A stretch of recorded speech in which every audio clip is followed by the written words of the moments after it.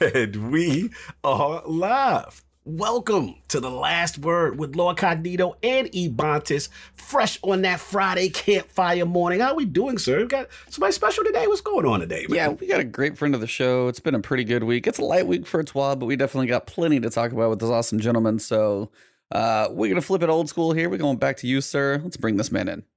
No doubt. Welcome to The Last Word, episode number 114. It's another glorious Friday. We're back in front of the campfire for some more looter-shooter discussion. I'm extremely excited about our special guest, so we're going to get right into it. I want to introduce a Lord who's not only a close friend to the campfire and the realm of the IOP, but whose positivity within the Destiny community and unmatched passion for our favorite Bungie franchise is clearly his forte. Introducing the creator and host of the Gaming Forte YouTube and Twitch channels and a panelist for the Scumcast and Brat podcast. Our favorite nautical hunter and the guardian who will always co-sign Wrath of the Machine as his top raid and flawlessly pump-stomping 3-win or less foes in trials. Oh, Lord. Wow. Live from Michigan and making his long overdue debut at the campfire of The Last Word. My man, Lord Gaming Forte. How you doing, sir? Man. Oh, man. What's up, man? Let's I'm going to put this. I'm trying to compare this to the one on IOP, and you outdid yourself. So Oh, there we go. the one on IOP was good. I was wondering if E was good. I was like, who's going to do this today? Oh, it had to be Cognito It had this to morning. be, It had to yeah. be Cognito. Nav, I was sitting there. I actually went back and listened to episode, I forget what episode it was, but it was March 22nd with slow-mo on it, and I was like, Yes. I gotta see who he gives the better intro to. I was like, because Oh, you were in there. analyzing during this. Oh, we was analyzed. I was like, I gotta see, Nah, because bro, last listen. time He over here taking notes, be like, okay, Yup, that's a plus. Oh, that's a minus over You here. gonna hold that against me? well, yeah, because the last time we did this, slow-mo, me and slow-mo both did IOP at the same time. Yes, that is So correct. it was like, oh, I gotta see who got the better intro. So I will say I beat him. Yes. Here we go. Bro, I But was he sitting there. might You got those say bragging something rights. different. I had For so now. much information with you, so it was about picking what I wanted to talk about. So it's just like, all right, what I want to talk about, what I want to tease him with, what I want to have fun with, what I want to celebrate him with. You know what I'm Rest saying? in peace, Nautical. Yes, That was a rest in good peace, one. nautical. You Rest know what I'm in saying? That's peace. why I had to You get won. that because, listen, this is the joke, y'all. For the chat who doesn't know, Forte, he helps us out tremendously. Both of our clans, he helps Ebontis out. He helps me out, Iron Law Podcast. And like, we know him as Gaming Forte on Twitter and all these other things, but the world, I mean, in Destiny, his profile is nautical. So when I would play with him, it would just bother me because I didn't want to, like, for people who don't know him and we're in a fire team, I got to say nautical. I'm like, that's not his name, though. His name, he's Forte to me. You know what I'm saying? Kind of thing. So salute to you for actually merging the whole Lord. gamer tag thing. Yeah, I did, but the fact that I had to put it on my Twitter because people was like, why'd you change it and all this other stuff, and I put up there, I was like, man, I had to do something because people was getting, I got tired of answering different questions about who's this person, who's that person. And if anybody didn't know, the reason it was nautical is because I went to school for marine biology. Cool. So my love of the water, nautical, all made sense. So I was one of those gamer tags that actually had a purpose behind it.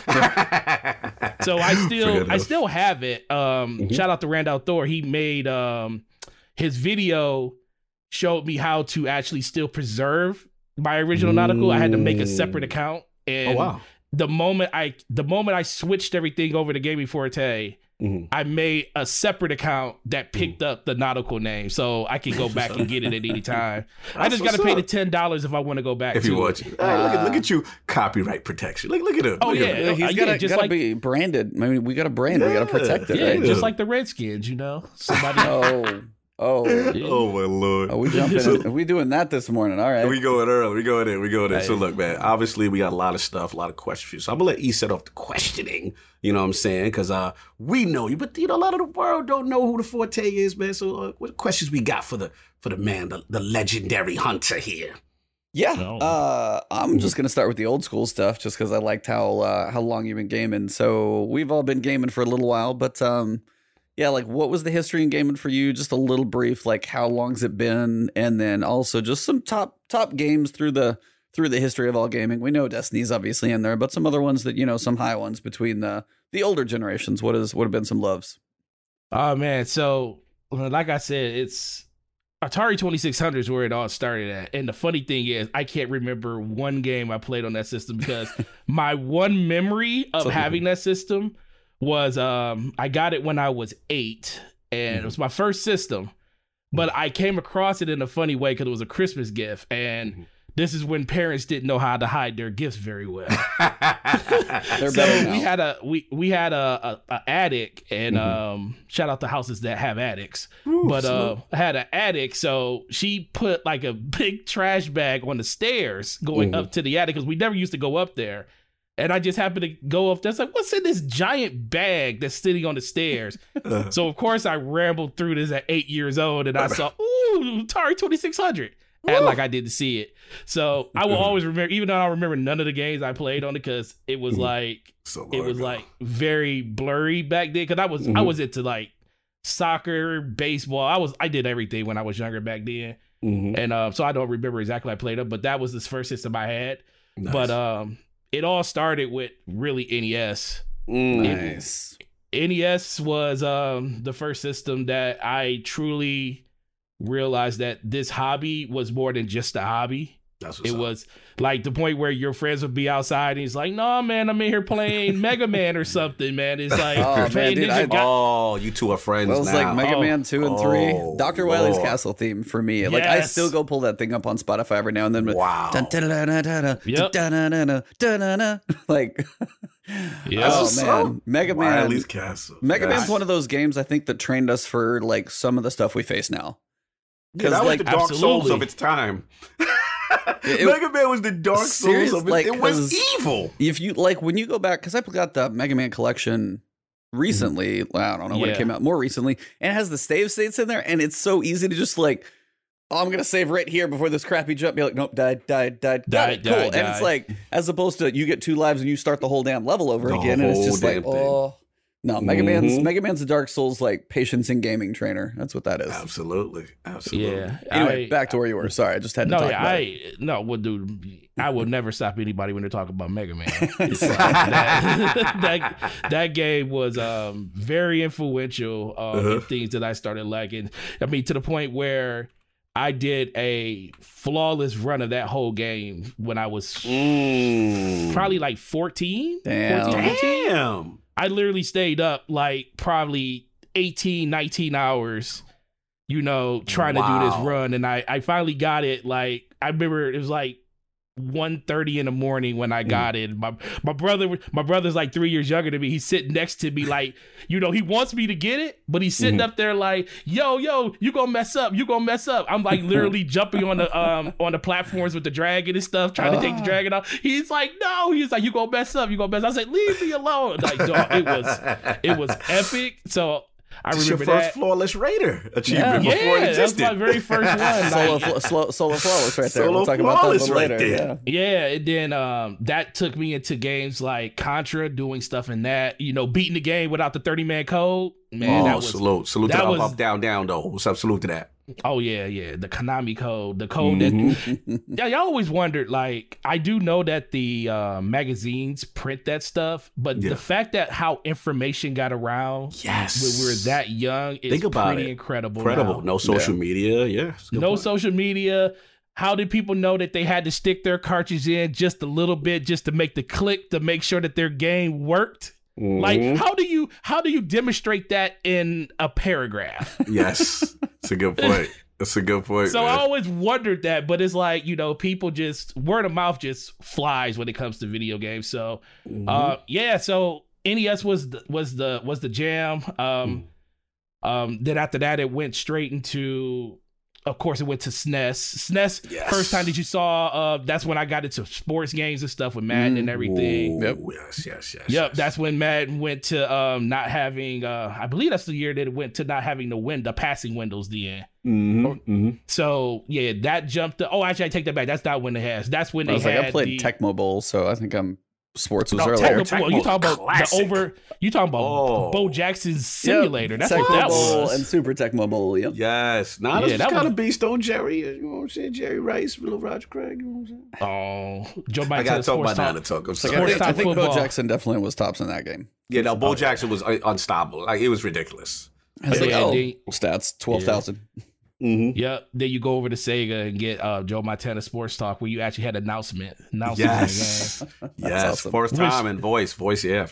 Yeah. And then I remember I got super into live when the year before Allen Iverson went to the NBA. That's when they had the whole creative character thing was a huge thing. Yes. And nobody had a concept of making their characters like, I'm gonna make this character balanced. No, I'm just gonna make everything 99 overall. I mean, that's what you're gonna do. That's what everybody did. It was like, well, I guess everybody's players are gonna be, and then you literally would have legit games against people with characters that are 99 overall. Like, you're really gonna miss a shot. Ridiculous. I remember those days. Yeah, so, but, like I said, that's where the love started at, but then the fire got lit when Xbox came out.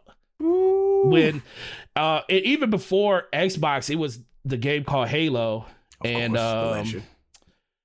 Bungie showed it off at Macworld, and we was like, it's going to be on PC. And I was like, oh, that's fine. I don't care. Because, I don't, even then I didn't have like this thing, like I have to have this one console. I wasn't strictly Nintendo, Genesis, or anything like that. I was like, wherever the games are, I'm going to be there. Yeah. So they were like, oh, it's going to be on PC. And I'm like, cool. So I went out and bought a Voodoo 500 because it was literally a Voodoo 500, bro. Because it was the card that was promoted with I want to say Destiny with Halo on the Halo on the back of it. Nice. And this is when Halo was an RTS at that point. Yes. They didn't change it over to a first person shooter yet. Yes, the so original I concept. Went to Best Buy and spent 200 and something bucks on this graphics card. As what was I, like 16, 17? And bought that, and I was like, cool. And then literally 6 months later, Microsoft bought Bungie and made it a first party exclusive. And they said, oh, and on top of that, we have this system called Xbox coming out. So all my thoughts and everything, I was like, well, I'm sitting with this graphics card. So I just started playing a bunch of PC games like Star Wars Armada and Black and White, the God games and stuff like that. I played that. Yep. Like, dude, the amount of the amount of time I put into games like Black and White is ridiculous. Like staying up to like 5 o'clock in the morning. Wow. Trying to help this civilization live. Oh, man. Or pick them up and just throw them. Yeah, just throw them. Yes, you can just literally throw people. So the hand of God. Yeah, shout out to my brother for showing me that one. Oh man, it was beautiful. Then you got the creatures walking around. I was like, Jesus Christ, this is crazy. Yeah. But then so when Xbox announced that they were so when Xbox announced that they were doing the system, I was all in 100%. I went to it wasn't called fan, it was basically their launch party. I went to New York to actually be a part of it. Yes, I was there. Bro, I was there for the original OG joint. Because that was in New York? I was in New York. Yeah, that Bill Gates, The Rock was there. Yep. It was like literally a lot of people want to realize why I have such a tie to Xbox is that one, they launched the OG in New York. In New York. Two, it's my birthday. November 15th is when that's when it launched. So it was like, yo, I gotta have this system now. And then obviously the Bungie tie with Halo. So it all kind of makes sense for my love for Xbox and Bungie and all that stuff. It literally all came together at that. That's crazy. Yo, I didn't know you. We were in the same. Wow. Shout out to Neil. Bill Melton know what time it is. He's New York too. So that was a big thing for New York City, E. Like, they launched the Xbox. It was huge. And it was such a spectacle. They had all the stars come out for their console. That's crazy you were there. Wow. Microsoft has the money. They're like, We gotta. Yeah, they're like, we're new. Bill's We out there. gotta get some celebs in here. You gotta get some people in here. Yeah, man. My mom is a traveling nurse, so she was she worked on strikes and stuff. So they were it was like hospitals there were striking at the point. So she was working there. So it like made it super easy to just go to New York and like stay with her. Cause we were me and my brother, like I was 18, 19 at that time. My brother was like 16. So we were staying at the house while, you know, we were kings living at home, no parent. so she was like, we were talking to her about the Xbox stuff. And she's like, oh yeah, I heard about that. That's going to be literally downtown and stuff. And she was like, if y'all want to come, y'all can just stay in the hotel with me. So I didn't have to pay for a hotel. Oh man, so there you go. So it literally just worked itself out. I drunk way too much Surge because shout out to Surge. Shout out to Surge. They were giving those out like crazy. They was giving those things out like water at that thing. Yes, that was the original Advanced GG. That's the original like Red Bull Rockstar. Yeah. Get your heart rate up. Crazy. Oh man, Jesus, Surge. it was terrible. Terrible drinks. Yeah, so that was cool. Met a lot of cool people from Xbox back then, and I probably walked right by you, didn't even know. Bro, we probably we were in the same space. How crazy is that? That's crazy. It was crazy down there, and then everything is like history from there. I mean, after Halo literally changed the opinions of what a first-person shooter on a console was. Facts. You know, before that, it was like this isn't going to work on a console at all. You know, and then holding that giant Duke controller. Shout out to that thing. It's like, how do we even play with that controller, man? Yeah, shout out to the Duke. Shout out to the Duke. Shout out to the S, the redesign. Yes, the redesign. That thing was beautiful. Duke. Yeah, the Duke, man. And then everything just literally just kept going up from there when Xbox Live came out the year later. You never realized how much you wanted to just have competition with people. Yes. Until Xbox Live came out. Absolutely. I was there day one, $79.99. Went to the mall to go buy the kit with the headset. How about the little wireless receiver that you could get down the back of the 360 too? Oh my god. Yeah, man. It was would have got all that, and then Halo was always a staple, but I will tell you where competitive, like shout out to the competitive side of things. Yeah. Ghost Recon. Classic. Classic. If I had to like say outside of Halo, my favorite game on original Xbox was Ghost Recon. Oh yeah, absolutely. The original GRAW, and that had Xbox Live. Yep. I was blown away just being able to talk to people and play that game at the same time. Yep. Truly a game changer. Absolutely. I don't know if you guys know him, but CD in the Third, everybody probably knows him. He streams a lot on different things. He streams Fortnite, PUBG, everything. That's the man that I always he's huge now. But that dude is the dude that got me into competitive. Like to the point where we would be running. I was in a huge clan back then, and he would literally show me how to do drop shots, how to look and survey maps and stuff, how to be able to move and get in and out of different areas of games, or different engagements and stuff, and play in tournaments. I got to the point where I would do game battles when the website where you would go in there and just do clan stuff. I would literally set tournaments up for Ghost Recon and everything for people in there. I did a huge solo tournament that we did in there. So that's when the competitive fire literally started burning. And then Halo 2 came out. Then it was history after that. So 2 and 3 are something special. Yeah, that's how the history went. I mean, of course, there's other systems. The PlayStation came up after that because shout out to them. Once they showed Madden with stadium lights, it was over. It was over. Yeah, I remember that. I remember how big the polygons was. I was going crazy. I remember that joint. It was definitely game changing. Shout out to Sony making everybody have to buy. Oh, not Sony. I ain't gonna say Sony. Shout out to Best Buy because I worked at Best Buy then. Literally, in order to buy a PlayStation 2, you had to buy 3 items with it. Yes. You had to buy 3 items with it. They made you buy the system. You had to buy a controller or 2 controllers in a game or the memory card, which most people was going to do with it was because you had to have memory cards. Yep. I literally, that was the first time I did an overnight for a system. which was probably the most incredible overnight I ever did. Shout out to all those people. They was having pizza. It was like 600-700 people outside the store. Jesus. I got my PlayStation at 8:00 in the morning. And had to be back to work at 11 o'clock that afternoon. That same morning. So I literally went home just to hook my system up, play one game against my brother, and go back to work. Jeez. Yo, this man's a legend right here. He talking real gamer talk, tremendous history, brother. Like, you know, we go on and on. But I got to ask you, bro. I got to ask you. So, you know, the reason why we're here at the campfire. Oh, Lord. The campfire. Me and you have this...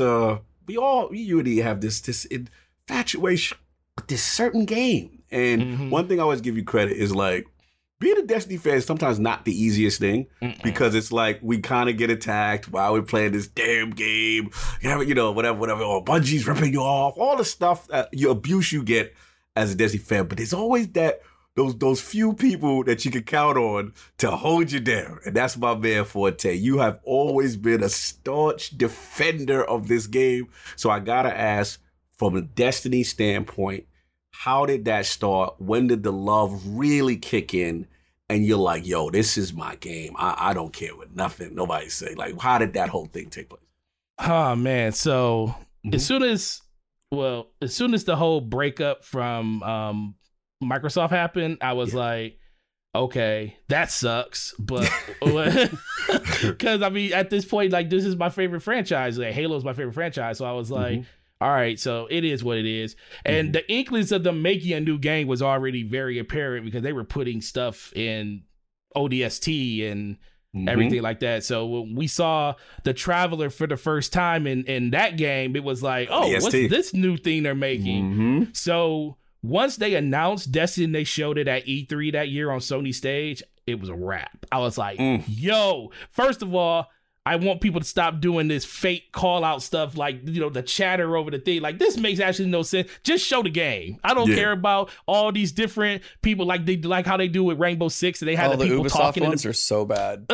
Oh my God, break. And like, no, stop doing that. Just show me the game. So, Bungie did that, and fine, I overlooked it because I was like, what I'm seeing is pretty incredible. You know, when you look at it now, the tank battle seems like very minuscule compared to where Destiny is now. But back then, seeing people drop into the game like seamlessly, I was like, dude, this is crazy. And got into the beta, loved the beta, didn't know that the beta literally was 3/4 of the game. Shout out to the Cosmodrome. It's not that it was a quarter. It's about a quarter. But yeah, it was a quarter of the game. One of 4 planets. It felt like more than that. No, because the Cosmodrome was most of the game. It was a lot. Yeah, it was a lot. So so we did that, got into the beta, loved that. Then the game launched, and I'm not gonna lie, I told, like, you know, my love for Destiny did not happen overnight. It was a process. It was more of nothing could fulfill what Halo had gave me, and Destiny was the only thing on the market that could do it. Gotcha. And over the course of time, Destiny won out. But there was a while where I was telling my friends, my fire team, I was like, I don't like this game. This story is trash. Literally, I was like, this story's bad. Because, you know, I always tell people, Halo was all about the story. Yes. It was never about the multiplayer. It was never about that. It was always the story. The multiplayer just kept you engaged. Yes. It was the reason you kept playing the game. But you bought Halo for the magical story they gave you. Right. And I went into Destiny with that same premise, you know, thinking that the Bungie, same people that have that same level of story. It's gonna be, and it wasn't gonna be there. Yeah, it wasn't that for. So it wasn't there. It wasn't on that level. So yeah, the things they had in the game were cool, but I was in a whole completely different headspace, and I just wanted story. Like, it's completely opposite of what I am now. It's like, you know, multiplayer for days, but it's like, it took a while. So I told my friends, when Halo Master Chief Collection comes out, I'm out. I said, I'm out. Enough of this Destiny game. I'm going back home. I'm going back to playing the game that I enjoyed the most. It didn't launch. I know, that's the whole point. It didn't launch. I was like, that was a trash fire upon turning that thing on. That was painful to watch. So right, so such a broken game. So this goes back to like I was saying about when I was telling UCOG, I was like, the first time I beat Vault of Glass was in hard mode because I couldn't stand that game. Like my friends were running it. My original raid team had already picked up another person and everything. So they were running raids every week. I didn't truly jump into the game, like fully jump in until Dark Below came out. Got you. Once Dark Below came out, was it Dark Below? Was the magic moment? What was the magic moment that it's like, okay, yo, I'm in. I'm sticking with this. That like I'm here. I get it.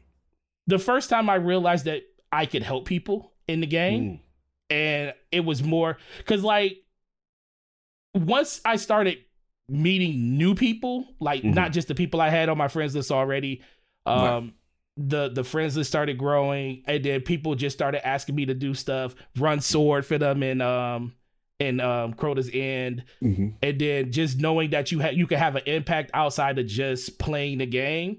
And I was like, dude, this is something. This is more to this game than just the devices that it puts in front of you. It's like, yes, you enjoy the things that's happening. I still give Bungie crap every chance I can about not putting story in the game. And they're doing a lot better now. They just need to do even more better with the next DLCs that we see. And it looks like they're heading in that direction. But I think anybody that plays Destiny will always have a love-hate relationship with this game. It just comes down to how the game, it's like, what has the game done for you lately? And now, that's a good point. Right now, the game is in a place where it's like, it's not really doing anything for you because it's like they extended it and we're waiting for quest stuff to start coming up. So a lot of people that hate on the game really say, well, why do you still play that game? Well, that's because this game is nothing like this game. Nothing. Steams have tried to be this game. Big words right there. Why is there nothing like it? Nothing like it? Because there's you know what happens, right? There's always a new game that comes out, and it's the Destiny killer. And fails. But why? Why don't these games hold up? Why does Destiny survive all these onslaughts? Break it down. Gameplay. One thing, gameplay. You tell me another game. Well, you tell me another first person. First of all, every game tries to do it differently. First of all, none of them is something more intimate about that camera being pulled in and you seeing just that gun. It's something very intimate about that. Second of all, there has never been a developer that can give you even a 30 frame experience that even matches anything else in gaming when it comes to like just the play of the game. Strong words. When you go into Crucible and the way that the movement is, the way that you can literally just outthink people that have the same thing you have. You don't have that in other games. Like as much as Call of Duty is one of the most popular games in the world, that's more about reflexes, where Destiny is all about, you can have a way better shot than somebody, but if you think, you can literally outplay anybody in this game. And that even comes down to the single player experience. The single player experience is just unmatched to this game when it comes to the levels of enjoyment you can have. There's something for everybody in this game. Literally everybody. We in church right now. He preaching. Keep talking. No, it's literally nothing. I truly believe there's nothing any game can truly do to take this game down. And I heard Ibana say it the other week. He's like, a lot of games try, but Destiny will never fail. It can't fail at this point. It's too many people support this game on a day-to-day basis. Anytime you look at daily engagement numbers, 1.1, 1.2, 1.3 million people play it every day. You tell me a game that doesn't annualize itself with a new release every year that does that. And that's the thing that people don't realize. I mean, we've watched Anthem, we've watched Division twice. I mean, you've got something like Outriders coming, which potentially looks fun, but I mean, it's like the live service game of this type is they found a special place because they took the space magic part And that's one of the reasons for me, like, Division never sticks long run. Stuff like survival is cool, but like if you even their raid, it's still like down to earth. So the mechanics can only be like shoot a vent on a box over here. And I know that's like dumbing it down when they're on the airfield and stuff, but it's different than even some of the mechanics we have now of like standing in light and dark and dealing with these things in the dungeons. And we've got, Garden of Salvation with all these. When you go sci-fi, when you go fantasy, you have a chance to get with so many more different mechanics. And then as you said too, when it comes to the PvP side of things, the most skilled people that I probably watch in this game they shoot well, no question. Shroud shoots well. Ninja can shoot well. There's a lot who can shoot well. Lupa, like the big names shoot well, but the ones that I watch in this one are impressive. And that's kind of why Fortnite is actually impressive for me to watch too, is movement. Yeah. Movement in this game, the way like hunters will dodge, jump, the way I've seen people like manage the Warlock Phoenix dash and some of the stuff I've seen. The same thing with Fortnite, the people who are good at building. It's like the stuff outside of just the shooting that takes somebody to a next level. And this is one of those few games that adds multiple layers on top of shooting to make the skill ceiling so high. Absolutely. Got 100% agree. I mean, that definitely, and I think also, for me, it's also been abilities, right? Because, it's besides just gunplay, that power fantasy, you feel like you have more tools at your disposal and things and that you can implement, which make it more fun to me. And I'm not really a competitive PvP guy. Like, that's not really my nature like that in most games. But there was something about Destiny. The only thing that freaked me out is when I remember playing it for the PvP for the first time. I'm like, what's this weird voice? Like, I wasn't used to Shaxx when he first debuted. Like, it was a little weird. I was like, is this opera singer guy? Who is this guy talking? Like, it was just weird. Like, you gotta be real. Didn't we all feel a little... Well, it took us a while to get adjusted to Shaxx, I would say. And then, I wasn't ever thrown off by him like that. I was thrown off. He was just part of the game, man. It just felt like this very theatrical voice talking to me. And I was just like, for whatever, it just took me a while. He is stage trained, so that fits. True. But yeah. But once I got into it, and then like you start to hear more of the nuances and stuff, and I'm like, okay, I'm getting into it, and he's like, this is amazing, and I'm like, all right, cool, I'm getting into it and stuff like that. But no, it was really unique, you know what I'm saying? And then the idea of getting a super, like I thought that was just so cool, like because again, as a person who doesn't play, it's just fun. It's like, okay, maybe I'm not having the best KD game, but now my ball is full. Yep. Like you better watch. Somebody gonna get this one. I'm gonna get a kill. Somebody gonna get this. Something.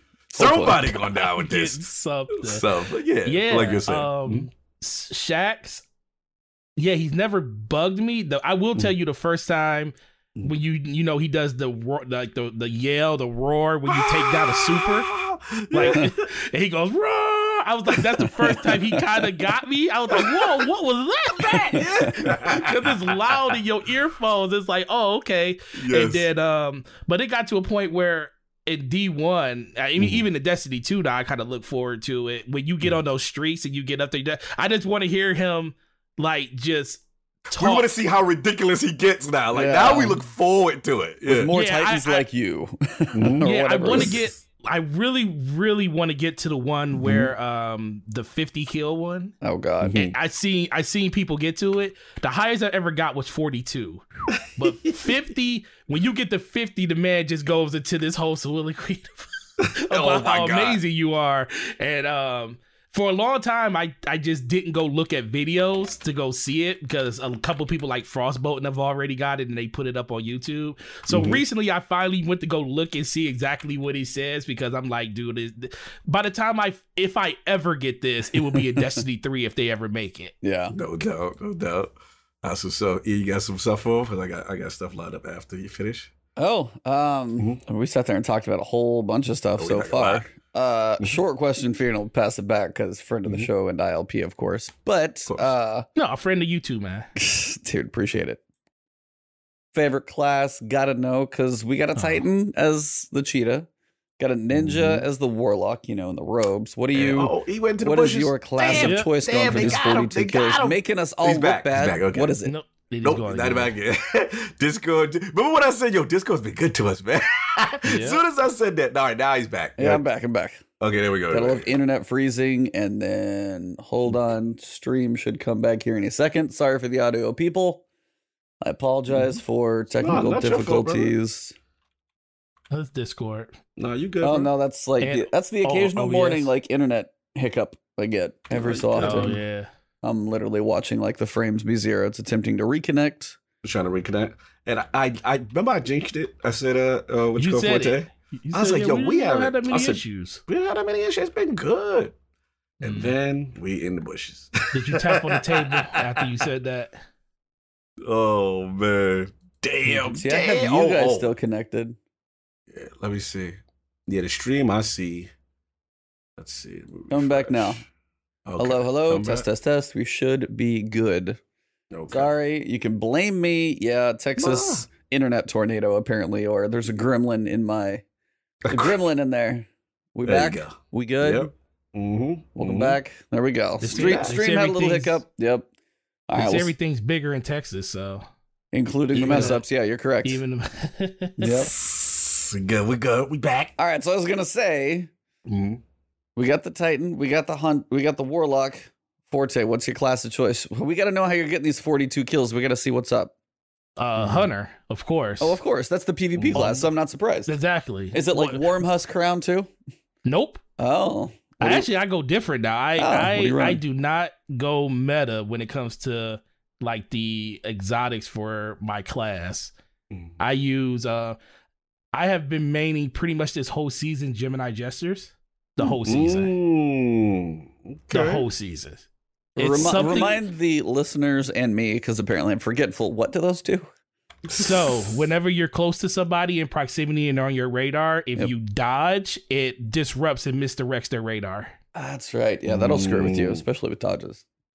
Oh yeah, I run a max mobility build, so I get mines back every 9 seconds. That's stupid, by the way. And then and then what people don't know is if you put double perpetual mods on, it lowers it even more. Really? Yeah, see, it does lower it more. That doesn't seem right. That's too much dodging. I'm sorry. So you can get it. I think theoretically the lowest you can get is like 7.5 seconds. Okay. Yeah, I might does be hit able to diminishing returns. Yeah, I might be able to get a shoulder charge every like 30 seconds. Cog's over here doing his thing like every so often with like melees and get some builds, and you guys can run Devour. But man, like a 5-second dodge feels a little bit like cheating. that feels very elusive. I don't know. That dodge can't kill you though. I will save your ass though. That is true. But let me ask you this. Well, remember when they made it when the dodge used to have invisibility frames? Now then you had a problem. Yes. Because when we had invisibility frames, I was like, yeah, this is broken. But they took that away from us a long time ago. So doubling down on E's question with that, like, why Hunter? What was it that drew you in? And it's like, okay, not Titan, not Warlock. This is my class. Like, why? I mean, I think just because of the whole PvP side of it, it's like I always look at Destiny as the people. You can definitely tell the people that are in it for the story in the single player versus the people that were in it for the multiplayer from day one. Like, my background in Halo, being a person that literally was like the best on his team all the time. It's when you go in solo bike. When you go humble brag. Yeah, hunters aren't humble. We all know that. Hunters. That's the first thing I'll tell you. Any hunter that tells you they're humble, they're not. That is true. Hunters be cocky, yo. They cocky true. As heck. So yes, and they always slanderous towards the other classes. Don't get that twisted. But I think it's just the fact that playing Halo and stuff, being one of those people that was really good at the game, looking at 3 classes was like, and plus they really promoted the hunter in Destiny 1. I started the hunter one. was literally in the middle of everything, all the way up until I think Rise of Iron is when they actually put a different character as the focal character on the cover art. That's when they put the Titans at the front. But other than that, every DLC up to that point, hunters were literally the lead, like mostly the lead character that was on the cover. So everybody had this fixation. It's like, does Bungie just love hunters that much? Yes, they do. I do believe they do. But so that kind of was the main reason. And then just the lone wolf mentality. At that point, you didn't have a bunch of, like I said, I had friends that played it, but nothing like I have now. Right. So I literally ran 3 hunters all the way up into House of Wolves. 3 hunters? Wow. 3 hunters. One of those triple. I could never do that. I always split 1, 2, 3. Like I was like, was it for the raid loads? Is that that's really all it was? Just the raids. Yeah, that's all it was for.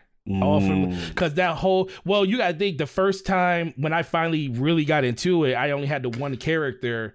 I was stuck at that Forever 29. Yeah. And then when I decided to come back and play, like after Master Chief Collection gloriously burned itself to a crisp, I decided to come back to Destiny, and I was like, you know what?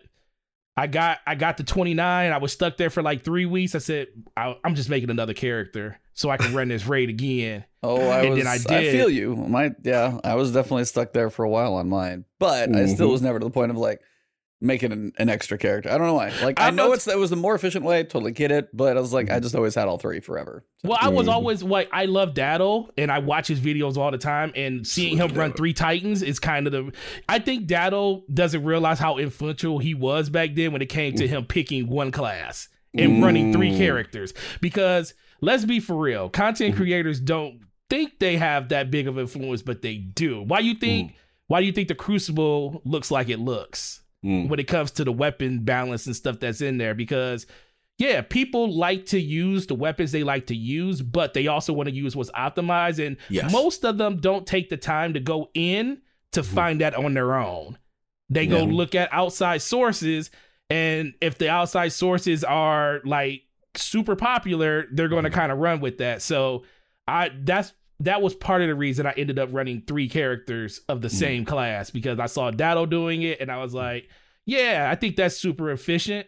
And I just kept running like that all the way up until House of Wolves and when Prison of Elders came out. And then I made a Titan because I thought Titans would be very valuable with bubbles in there. And I didn't make my Warlock into Rise of Iron. All right. Okay. Well, we got some slander in the chat for you. Also, shout out to Neo Mental. Lord. He said, hunters buy squishy mobile weasels, if you ask me. And then we have Slow-Mo, who we know very close to the campfire, says, I have a question for the guest. This Gaming Forte fella. Wow. Is he the same Gaming Forte that has a Destiny tramp stamp?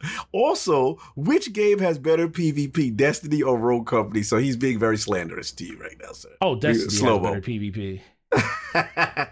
And confirmation that any Destiny tattoos that we need to know about? Yeah, is there a Destiny tattoo? Is there a Destiny tattoo? No, there's no Destiny he claimed. He spread rumors. I was wondering. I was like, is there an actual? I was like, I didn't know this. Is there like a stamp back there for a hunter especially where he said it would be at is definitely not one there. Tramp stamp, just literally arrows pointing down to the butt crack. That would not go too well. So that would be bad.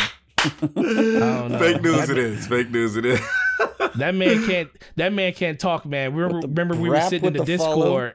Remember we were sitting in the Discord, and that man was playing Destiny, hiding from everybody. Yes, these Division people always seem to be in Destiny. I noticed. Exactly. So, but we ain't gonna be petty. We ain't gonna be. I see Neo Mental in there. There's a lot of Division guys. Salute to you guys. As long as you're here. You're here. That's what we accept you. Yeah, definitely. So yeah, hunters, man, all day, every day. But I hear, Ebontis, that you used to not always be a Titan. No, it was Hunter for the first. Hunter until Rise of Iron came out. No, not Rise of Iron. Hunter until Taken King. And then, am I saying that right? Yeah, Taken King. Hunter until Taken King.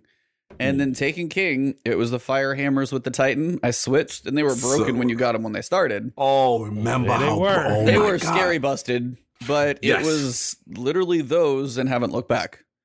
No doubt, so it was like, I mean, I played all 3. I did stupid stuff like Solo in the Night Falls, and like Fallen Saber on my Hunter nearly ruined me and sadly made somebody like delete one of their characters. I still remember that tweet. That was because I made the video on like my Titan. They're like, hey, if you do this on the Hunter, because the modifiers were like terrible that week and I finally bashed my head against the wall enough. So I still would play some, but no, like my playtime now skews really heavy Titan. Some Warlock. Hunter I keep like pulling along with like the free armor, the free armor every season. I keep like pulling them out. I'm so out of practice on a Hunter, it's not even funny. But I mean, that's where I started. So I feel you. I respect that. No, that's tremendous, man. It's funny because you get to see what draws someone to the class. Oh, deep dive with the hunter. Favorite subclass with the hunter. Right now, Void. I am top tree all day. Top tree Void. Okay. Top tree all day. Even in PvP, even knowing that super absolutely sucks in PvP, I just like it's something about dodging, going invisible. People don't know where you are. It throws everything. I literally watch people turn in like 460-degree angles. Like, where did this person just go? It's pretty crazy.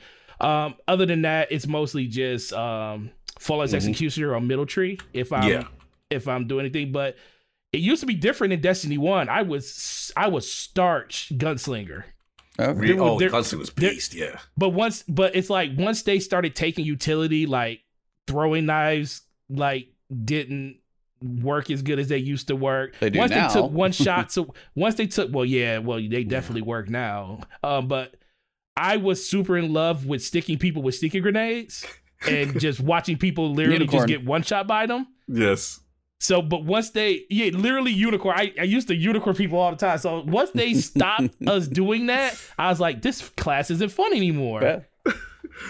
You have another one of your Brat podcast companions, Basement Radio Arcade. This new guy, he's in our chat. He says, "Hi, new guy. Good chat Hi, new yesterday. guy. How are you?" Hi, new guy. Oh, yes, we had a good chat yesterday. Shout out to Brad. He goes, question for the guest: why have a 2080 Super but play Destiny on console, which is the worst way to play Destiny? So that's his. He's loving this PC Master Race talk right now. So he has a question for the guest. Actually, the easy answer, I'll do it for you right now. And I play on PC, haven't touched it since. Right now, since this man plays PvP, he doesn't want to deal with all the cheaters. He wants that like clean experience. I'll answer it for him because right now it's like 90%. I'm trying to think of the right word. Yes, it's the integrity of the game on PC. It's like, is it that good? And I hate that I question that. I absolutely hate that I question the integrity. But in turn, if I don't want to go play in my molasses mud mode, so I'm still going to deal with that. So I can't console it. Console slander. Oh my god! Fixing that. Then the chat's coming for you. But continue. They got another question. He's right. 80% of that is absolutely that. The other 20% is my fire team that I play with all the time. Is loyalty. They're exclusive console and one of them, Luca, shout out to her. She's thought about moving over to. Oh wait, hold on. Exclusive console. Sorry, exclusive. She's exclusively console. She was thinking about coming to PC, but my friend Taz, he's never coming to PC. So it's like he's like, no, I'll just wait for the new system to come out. Got you. So it really meant a lot to me because DMG about I want to say 2 weeks ago, put out a tweet saying, you know, who's your fire team? Tell me your story and stuff. And she put out a tweet talking about us, and I already kind of knew all that stuff, but it was like really nice to see it come from a third party perspective. And it lets me know, like, you know, it's hard. It is really hard switching from PC to console. I literally used to play at 105 FOV all the time. But I would go back and I was like, no, it would literally take an hour to get acclimated back to what console was. So now I dumb myself down to 85 FOV just so it's not as crazy to go back to 72. That just hurts the soul. You're going to make the experience worse. That just hurts my soul a little bit. Yeah, it's terrible. But guess what? If these people, if my friends decide, you know, it is mostly just those two of all. If they come over to PC, then we're PC all day. There you go. Right. See what you need to do is convince them. Dang. One of them is harder than the other. Ask Cognito how it goes when they get He going back to console. He just came over here just to appease you for a while. But he's right though. No. He's right because once I came over, I brought dudes through. I was like, look, man, this is where I'm gonna be. Where you gonna be at in 5 months though? Oh well, the Series X comes out 60 frames. But I'll still go back and forth. I'll probably be like 75 to 80%. I'm just mouse and keyboard also. Like for me on shooters, I even went back when I played Last of Us 2 and I had a controller in my hand. If I was ever gonna try that game on a hard difficulty, I would have to like somehow like PS5 mouse and keyboard or something if that was ever an option, because my aim with a controller is crap. It's crap. So like that's me. Is like I played mouse and keyboard too much for shooters for too long. Nah, I feel you, bro. I'm trash on console. That's the other piece. Yeah, I mean, look, we all got our clans. We got our you know, you got your family, you got your brother E. You know what I'm saying? Like I got. Like Fozzie's in the chat, I got about like 70% of my clan is still on Xbox. So it's tough for me. But the cool thing is we're gonna have that option to go back. Last question Slow-Mo had for you. Gotta find. He said, second question for Forte. Could he tell us if it's worth buying a Series X for 60 frames in Destiny to play with friends, even though crossplay is coming next year? Yes, because I'm not waiting. Not waiting. I look at this stuff a whole lot different than other people do. As much as yes, it's $600. I still say $600. Slow-Mo can take that to the bank, but I say $6. But I think the fact that I'm getting rid of one of my Xbox One X's, that's going to help with the price of it. But I just feel like at a certain point, why not enjoy the thing that you play the most? Like I play Destiny every day. Facts. And if you're going to play a game every day, no matter where you play it at, you want to have the best experience possible. And right now, the only good thing about console is the fact that the people I'm playing with. Other than that, everything else is horrible. I feel you. So that's respectable. I mean, at the end of the day, listen, loyalty. They call it what was it? Deej one time we got in trouble for saying it, but he said it's the friend game, right? They expect the game that you. At the end of the day, that's what it is. I mean, we all have. We have to admit, if you're a fan of Destiny, we all have those favorite people to play the game with. Yep. And that experience, you can't really match that anyway. So you're going to go where your friends are. And I completely understand that. That makes perfect sense in your case. But I do like the fact that as I've been on PC, like I wouldn't have known Ebontis if I ain't come to PC. Facts. I mean, so I do appreciate the people that I have met and played with on PC more than anything, and that kind of is like the great equalizer. The biggest thing for me is PC is more of the system that I like to do a lot of my solo stuff on. So I will literally, people can say that. Well, because there's definitely a reason for that. But people always say, well, you always say you're about your friends and stuff, but you play predominantly by yourself on PC. I was like, because it's a lot easier to do things on PC when you're by yourself. You don't realize that until you do it, though. Yeah. Right. Yeah, it's a different animal when you're going for that type of control, especially when you want like just harder stuff. As long as like the cheating's not involved, if it's PvE, I mean, ask anybody out there. It's like. Be like, it's like first day raid, stuff like that. Everybody who has an option, they'll be on PC, no question. Yeah, exactly. Absolutely. I'm going caught up. Oh my God, I'm caught up with the question, but the chat seems to be. Last question. We got Brap. Get Brap. Question for the guest. Haven't played Destiny in 10 months. Would it be difficult to jump back in? Have you not played in 10 months for real? Where have you been? Under a rock, apparently. He definitely has been. He's been playing a lot of Warzone, unfortunately. It's not hard to jump back in right now. Right now, it's probably the easiest time to jump back in because it's like a really slow lull in the content loop, just because they extended everything by a month and a half to 2 months already. So you can really get caught up depending on where you were at before. I would say jump in now, just because a lot of stuff is about to leave the game. Especially like stuff that you like, exotics and stuff that normally would be there. We don't know how they're going to be attainable in the future. So like E did a really good video. So check out the video he did where he's talking about a lot of the exotics and planets that were going away. So check that out because all that stuff is very, very relevant to knowing what's going to happen in the game. So if you can, jump in now. But other than that, you can just wait till November and pretty much, I think they're probably going to do the same thing they did with the last DLC where everybody gets that boost to whatever the light level normally is. So everybody will start at the same level again. So it's two words of thought. Just wait or jump in now and get as much stuff as you can, because who knows what's going to happen with like certain weapons like Gnawing Hunger when this season is over. Are they going to be still in the game, especially since right now that gun can be used all the way through season 4 of next year. Right. So it really just depends on your time commitment. Yeah, I mean, that's the biggest thing is too. Right now is before a lot of things get sunset, and while there's many things that get sunset probably need to go. I would say more it's your experience of you've got the full breadth of activities if you want to. And we do have like 100 days, which is stupid because I was like, it's July 31st. I was like, when's this game come out? Not September, not October, not August. That's 3 months. November 10th. I was like, it's literally 100 days away. It's like, God, we have a long time.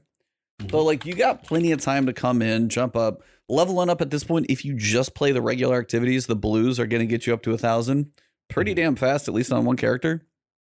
Even if you haven't played in about a year, like whatever that level jump is, and maybe it's like 900 to 1050 or whatever you're going for, it's not going to be too bad in the amount of time you've got. And the other reason I would say it is this season is setting up a connection to Beyond Light that is probably like nothing else they've ever done.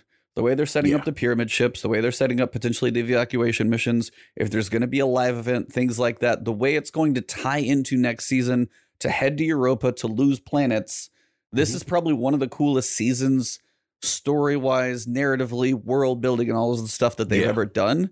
That I would say if you just jump into Beyond Light, I think it'll be cool. But I think if you jump in before and build up to it, it's going to be so much better. My 2 cents.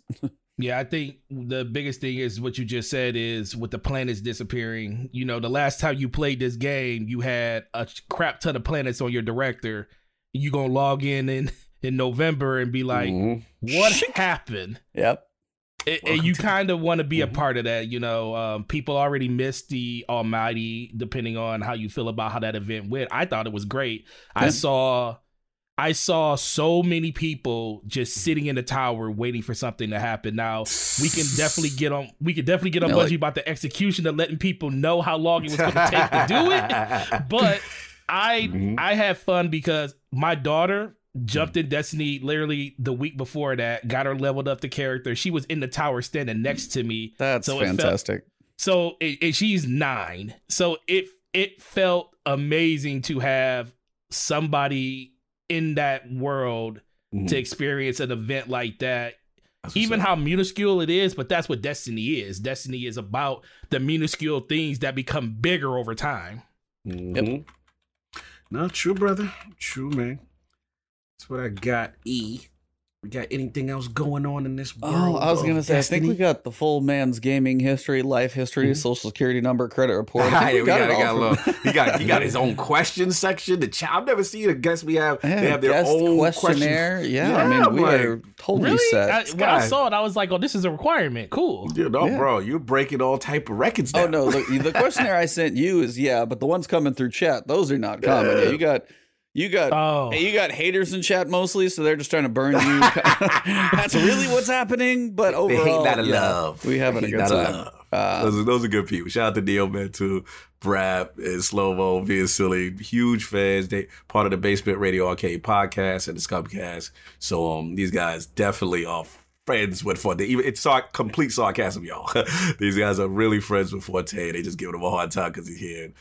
Everybody loves Forte. Yeah, why won't y'all drop this man a sub while y'all in here too? Since oh man, since you guys are up in here, you know, remember how we work on the Iron Lords? We only read in color. Yeah.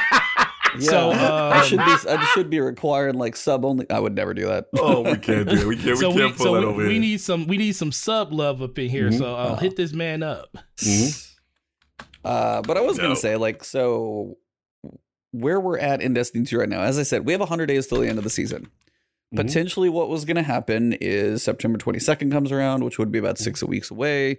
We'd have Solstice of Heroes, which starts a week and a half from now, and then we'd be rolling into the end of the season. Everything just got pushed way, way far out, which does mean for a lot of people, I've seen some people knocking out seals. Those of you who are doing like Reckoner in 1 week, y'all are crazy. I've seen that on Twitter. They are losing their mind. Saw a couple shadows pop up. So, I mean, seals are a decent thing to go for. I do want to work on Conqueror this season just because it does seem painful, but you have your arsenal of everything. So if something like Mountaintop or anything specifically helpful for one, I'm going to have all the picks. And then when it comes to like next season, when everything goes away, at least I'll have that box checked. But I guess what I wanted to catch from you guys is what are you doing in Destiny right now? I'm kind of curious. Yeah, what you doing currently, Forte? So remember last season I was working towards my Reckoner title. Yes. I started that back up again because of I don't know what's going to happen with Reckoning, and I don't know what's going to happen with the when they're going to add these two modes together, or however they're going to do it. And I think there's a good chance that the title may go away. And as of right now, every title in this game has some value, but the Reckoner title, to me, even though it's not the hardest to get, it's the most insane one to get. It's like when you see somebody with that title, you know they've seen things that they shouldn't have seen. And they have done things that they should not have done. The fact as of right now that I don't have this title yet, and I have close to 700 primeval kills, lets me know how much I played this game. So I have one more character. I need to finish out my Sentry class, and I'll be done with it. So I've been working on that. And then I'm working. Last season, I got my flawless tag, so that was interesting because I ended up doing that on console because of PC. Salute. Yeah, we have to stay away from them cheaters. Totally get that. Stay away from them cheaters, bro. Get that clean experience out there. Exactly. Yep. Wholesome. Worked on that, and then now I started working earlier this week on my flawless run for Prophecy, and I want to be like Ibanez. I want to have all 3 of them done. Woo! So. You know, I've been looking at his videos, seeing how he did his other ones and stuff. So that's what I've been doing over the course of like the last 3-4 weeks. No doubt. What about you, Cog? What have you been playing? Have you been playing this, or are there cherry blossoms flirting with your time? Cherry blossoms all day right now, man. It's like Forte said. It's like since this season was just on fire from the beginning, but again, once we got the delay. And then we knew things were going to get extended. And I was so like every day, every week in pocket with what's going on. Okay, boom. Right around effigy that I'm like, okay, I got everything. Yeah, like, I was in pocket. I was doing my thing, And it's just like, once that happened and I'm like, all right, because I kind of slowed down. I was like, all I got to do left is the effigy, the Savathun eyes with that. Shout out to your video. Still not, or did you do it? I'm like halfway through. I just gotta. It's just busy. It's just do it in one night. It's not that long to knock out. I recorded that thing faster than it's probably taken you to do it. That video long. It's not like a 5-minute video. I did it real time almost, and it'll take you like an hour, 1 hour. Yeah, that's a commitment. It's a commitment for busy work. It's busy work. Go here. Look at the ceiling. Look at the corner. Look behind the cupboard. Have you got your Trinity Gold Catalyst either? Like, bro, I don't want to really do this. It's just like, I'm just doing it for the sake of completionist and the fact that I am that close to, what is it, Forerunner? So I'm like, all right, if I don't do it, it's stupid because I'm literally that close to getting the title. So I'm like, all right. So I was just like, all right, I'll put it off. I'll do it when I got to do it. And another reason why I stopped, to be honest, is that once it got extended, and I'm like, well, why am I rushing for? That's another I got the thing time too in the world to do all this stuff. So that was the first thing. But for me, it's more been loadouts, prepping myself for the whole sunsetting bit, getting myself out of I do not use Recluse anymore. I do not use Mountaintop anymore, just because I want to mentally get myself out of those crutches, because I know they're not going to be there, for Beyond Light. And the last thing, like I said, just messing with loadout. I actually got a fun little loadout now. Obviously, Knowing Hunger, we all agree. We all loving Knowing Hunger right now. I got my Subsistence and Rampage roll. I'm rocking.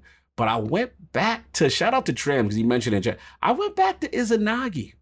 Now, I know the DPS is slow ever since the thing, but the way I look at it now, my ultimate loadout right now is Knowing Hunger, Izanagi in the Connect, and then the sword, the guillotine. So it's like, I feel I can handle any situation. You got ranges, close, medium, and far. I got the range. And Izanagi still hit like a truck. It's just the reload animation is slow because they want to, slow down on the DPS. But I'm having I was doing I do the contact missions when the, interference when it comes up on the reset.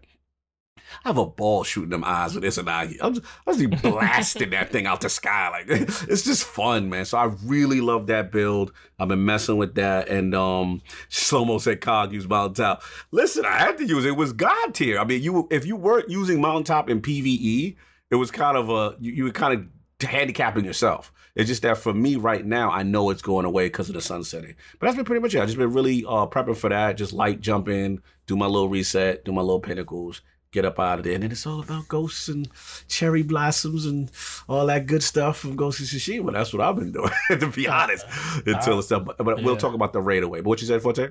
No, I was saying I can't lie, man. Like for me, when it comes to, like, you just named some weapons that I just haven't been able to pull myself away from yet. Like I love my mountaintop. Yeah, I'm trying to get my mountaintop to 10,000 kills before the season's out. It's close. It's like at 873. 8,732. That's what it's at. Well, but let me get Hampton real quick. Not Hampton. Said for he said it's a crutch. He said mountaintop's a crutch. Mountaintop kills more players than enemy. It's straight skill. No, I'm not saying it's not a skill weapon. I'm just saying. Oh no, he's literally saying he watched me while I did my solo flawless runs die to that own weapon.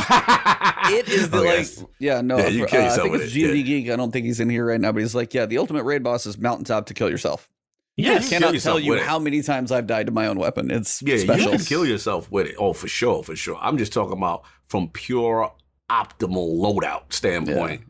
So I haven't used Recluse in a while. I will say, I haven't used that in a while. Well, I got my Gnawing Hunger. I made my video about that. I can't put that thing down. Gnawing Hunger with Subsistence right now. I like your build on that one too. Like Subsistence Rampage. Rampage, that's the one I got. Now, granted, you can get the Overflow Rampage from the curated role, which is from Reckoning Tier 3.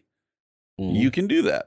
Subsistence. Now, the difference is somebody's got to remind me and somebody clarify the way Overflow works. I know somebody said, like, even a comment on the video was like, hey, I can get 96 bullets in it. And that's if you pick up like a green brick or something like that, you'll get 96 bullets, but you have to reload to get the 96 every time. And for example, in that video, I went through 400 bullets without reloading, maybe once, bro, just by firing at ads. So it's like both are going to have benefits. I could see either being good, but I'll say the farmability of the Subsistence Rampage, or Swashbuckler, either one's going to be pretty viable. The trash mob. Think about when you did the contact mission this week. And you go over the bridge, and those thralls come to you.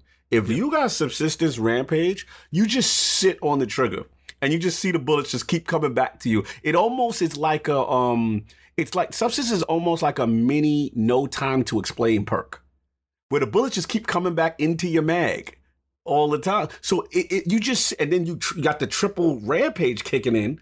Oh, you can have tremendous fun. Like it's the ultimate trash mob. I love that role. But continue. I had to give it a shout out to that role. No, like I used that pretty much the whole way through the dungeon, except for the boss tube. I used the bow in there for the hobgoblins. But outside of that, like Gnawing Hunger's been good. Yeah, I have been using a lot of Mountaintop and PvE, mostly because I have also been working on Solo Prophecy. I finished that, so I've been enjoying that one. Yeah. I want to go back through and flip and try to like say Forward Path, because I got a Feeding Frenzy multi-kill clip. It's a good gun. I got like the roll.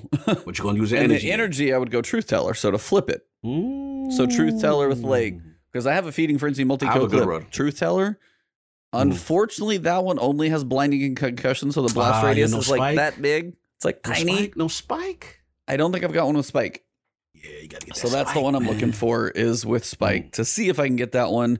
And then I'm trying to figure out, because then I want to go back through because I could do a Solo Prophecy guide right now with like my Xenophage, Mountaintop, and I'm like, not everybody has all that crap. And that's always what I try and do if I make a guide. I'm going to be like, all right, let me go completely just like this season. Truth Teller, Forward Path maybe for an auto rifle, or even that other one, whatever the newest slower one is.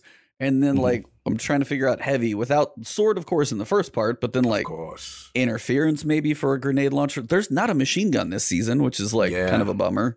So I've been trying to figure out what to go in the heavy slot. God bless you, sir.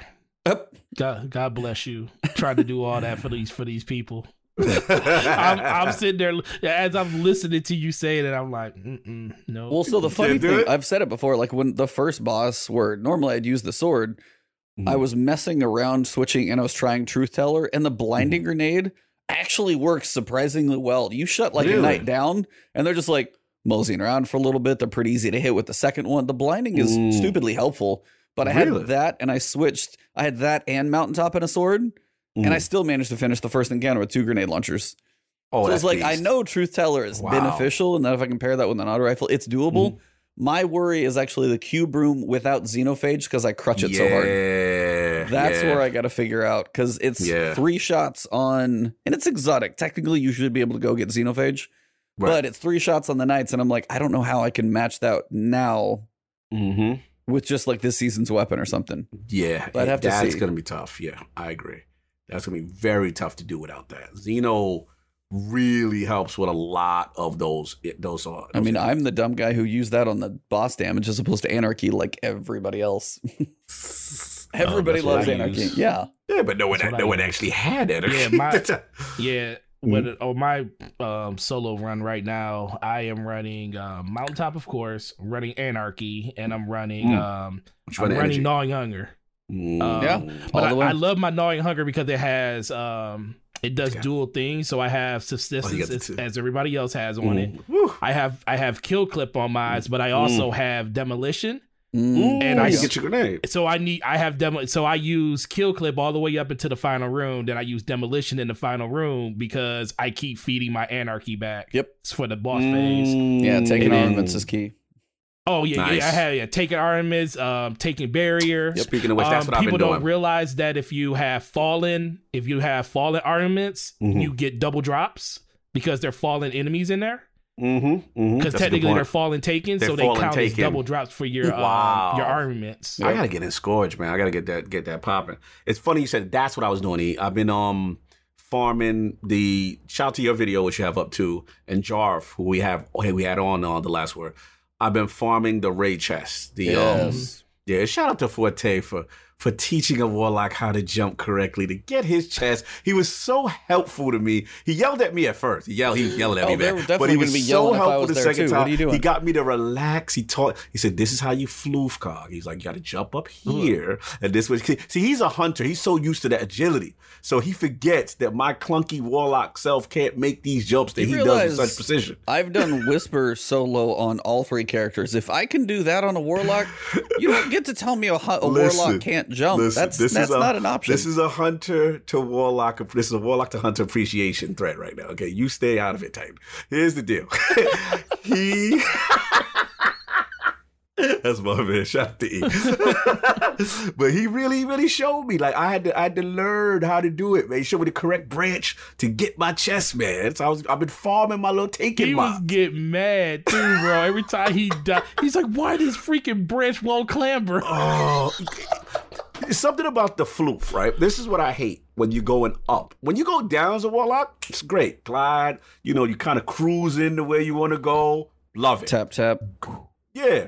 And then you hear the sound. But when you go up, the thing I hate is the hunter will make the landing and then slip. And I'm like, why did you even make the landing to begin with and not just stay there? Like it's like he has slippery feet. I'm like, what is going on? Now that's called depth perception. It's called dumb. And it's called why isn't the clamber working? It's a glitch. Warlock fans, talk to me. Am I bugging? Yes. Warlocks, do y'all know what I'm talking about? When you make the jump as a warlock, you're not pressing the directional pad, and then he's a control with the mouse and keyboard. Salute the head. Yes, maybe it's a controller thing. And he slips off. And I'm like, why? So that was my frustration that one day. But Forte showed me. Yeah, he yelled at me too. He's like, I said, dude, you got to do is this. And he said, you and Ebontis and you guys always, y'all think it comes easy for y'all. You got to. Let me go take a warlock in the same place you're jumping. Oh, stop. I'll jump right play with warlock you. A bunch. Stop it. So I had to literally do what he said. Jump. After he got on me, because I'm very, very influential to what Cognito says to me. He starts yelling at me. I'm like, oh, I must have did something wrong. So I said, okay, Cod, look, you go this way. He's telling me very jump smooth. On this rock. Yes. And, once you jump on this rock, don't jump again. Wait. Yes. Take your time. Yes. He gave me good instruction, y'all. It was very, very, very informative. We literally had to take it down to like 0.5 speed. Yeah, YouTube playback speed. And then I got it. Shout out to Spotty Central. I'm flew for life, but I don't know, man. Landing isn't that bad at the 6 years.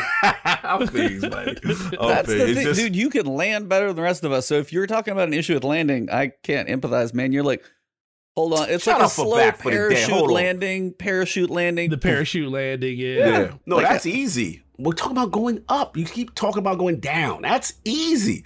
Up is the foolishness. But anyway, shout out to back. The Warlocks don't have a jump. It's a drift to their death. Even the person who designed the jump said it was a mistake. Facts. Factual.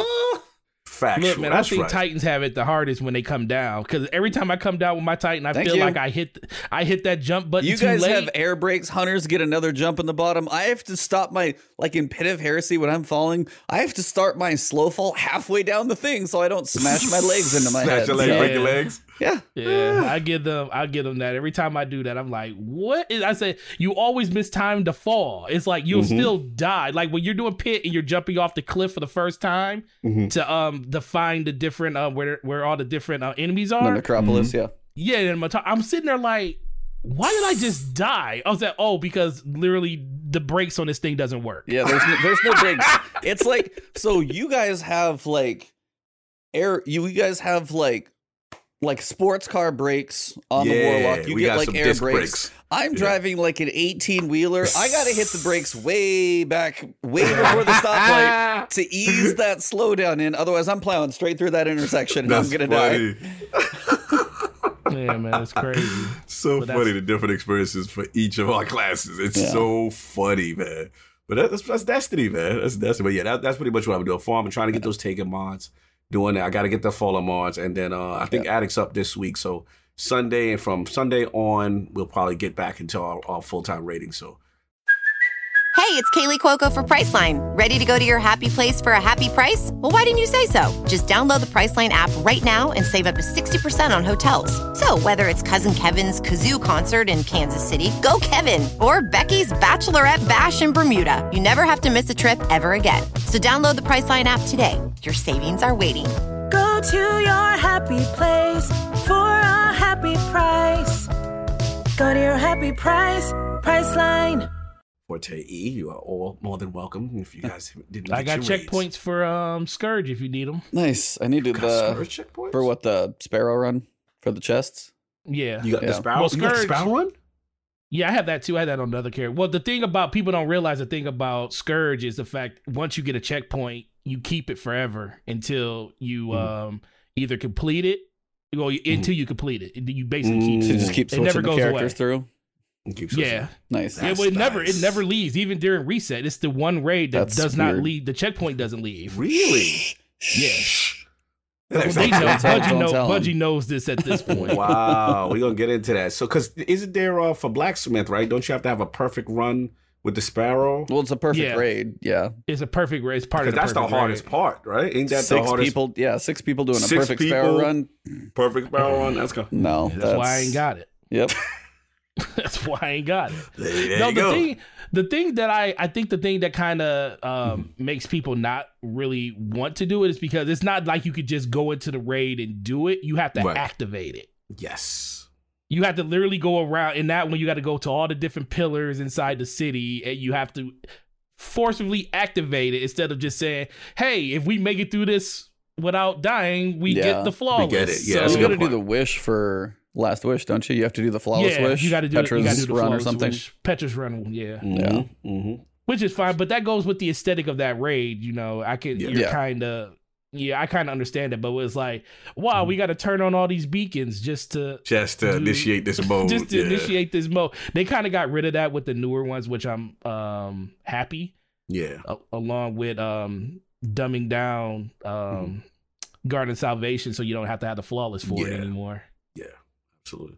So what's going on in the world of Destiny? Well, this week we had the Prophecy Dungeon Deep Dive. If you guys haven't had a chance to watch that one from Bungie, it is fantastic.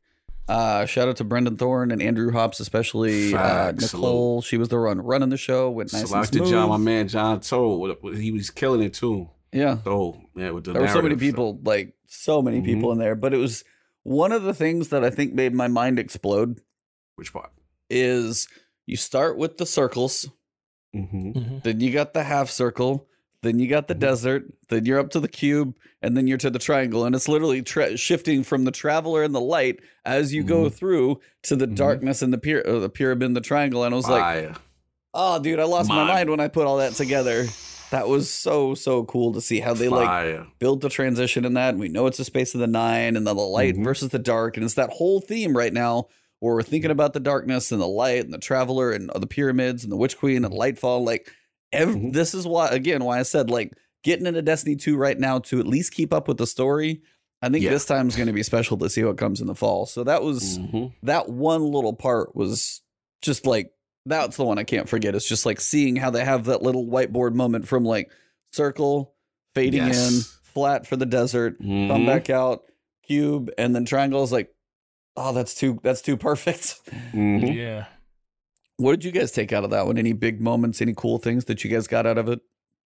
Forte, did you get a chance to watch it? You watched it, right? Yeah, I watched it. Yeah, no, I mean, that was pretty much because the one thing I always appreciate the most about those ride-alongs is just the scope and where the conception of where they started is where they finished at. Like, I'm with you. When I saw the whole everything put together and them say it how it was done, I was like, that's interesting. You would never thought about it that way by a person that just plays the game in the normal way. It's like you're getting that bird's eye view of the overview of it. I was really looking forward to seeing if there was a way that you can see the where you were going, because that was like kind of the trend they had for every dungeon. Like, you know, when you're in Shattered Throne, you look up, you can see the top where you're actually going to be at. You go to a Pit of Sorrow, a Pit of Heresy, you can see the pit from where you start at. So I'm like, this one is kind of a little bit harder, like you said, because of the way they designed it and how you're transmitting through dimensions and stuff. Yeah. But seeing that, it was like, oh yeah, this is cool, and it's starting to seem like Bungie is really catching their stride in how we want them to be able to tell stories that matter to what we're doing now, instead of trying to just finish up a storyline so they can get to the next one. It's like we're finally transitioning where everything's starting to make sense all together. And that was very apparent in what they were talking about in this dungeon ride along. So I really appreciated that. I just like overall the aesthetic of this raid. It's like, it's like one of the, it's probably not the most beautiful thing they did, but technically, the way the environments are very vast, you can straight up get lost in the desert. It's like, and I like how they just implement little set pieces inside of the dungeon to make you feel claustrophobic, especially like in a cube room. I like the mechanic of I remember the first time I beat it, I was like stuck. I was like, where's Talon? I don't know where he is, and I didn't realize that he was on top, and you got to go to the had to go to the blank side of the wall where that's the side you had to drop at. So just being able to see implementations of stuff like that is the things that I like seeing, because it's one thing playing it, but it's a whole nother thing to see that a developer had something in mind for you to accomplish, but then you found a different way of doing it, because they always get surprised when people find out like, oh, we didn't expect people to be able to do it that way. But guess what? That's why we build in the way they have. They're pretty open in the way that you can attack them from different ways. Yeah, it was good. It was one of the ones I was very glad that I watched. I like they had the whole Zoom setup. So many members of the team. You know, they really got a chance to break down a lot of stuff. Like I said, shout out to John Toe. I love the narrative aspect. You know, just talking about the 9, how they conceptually thought about the world, what they were trying to say. And he did mention, you know, about each in the desert, each planet, you know, that is going to go was represented. I like the last boss fight. They were talking about that tunnel. They were talking about how they were constructing that fight, and as far as the whole the teleport thing and sending you back. I also like how they said 2 things that were very interesting to me. One thing they said is like how sometimes when they make it in their internal testing, they're like, no, this is too ridiculous. Yeah, we got to take the number of nights. Yeah, the number of nights. He said we got to take this night out because this was just really. And I was thinking about that room, and I'm like, yo, that room is crazy because you got, you know, the guy on, you know, on each side. So there were 3 nights instead of 2 in the final one. There were 4 nights in the first section. They said they had to back 1 out of each. Now, the thing that really blew my mind is that they said dungeons are constructed with the solo player in mind first. That blew my mind. I thought it would be the opposite, that you design with the full fire team. Because she asked them, do you guys intend for your, these dungeons to be solo? And they were like, well, that's how they were designed by one person. And they kind of ramp up. So I thought that was very interesting to see that. Like, that, it was just dope. Like, they are so talented, man. And again, just when this is, again, we gotta talk our Destiny talk. Like, this is why Destiny is that game. It's like when it comes to end game content, the things that they come up with, like, it's mind blowing. The talent on this team is really impressive. Even like I said, the room when that room you're talking about, Forte, with Toland and everything like that. The design from the ribbon down to initially they had. Yeah, did you see the slides? The slides. Yo, that would have been dope too. Oh, that's like, so it's cool. so crazy. Yeah. The initial concept of the Sparrow run was initially like a slip and slide down the joint. I was like, yo, that would have been fire too. Like, I couldn't even get mad. Like, then they showed like a concept of the my only beef though, I would have asked them this, is my you know what I'm talking about. I don't know. I don't know if I do, actually. When you go dunk either the black moat or the white one, right? The dark or the light. Mm-hmm. Yeah. I would have been like, why didn't you put a normal indicator over it to dunk? Remember, like, the game really doesn't tell you how to dunk the thing correctly. Right. So they talked about, I don't know if you saw this, they showed the initial design of where you dunk at, how it was initially going to look.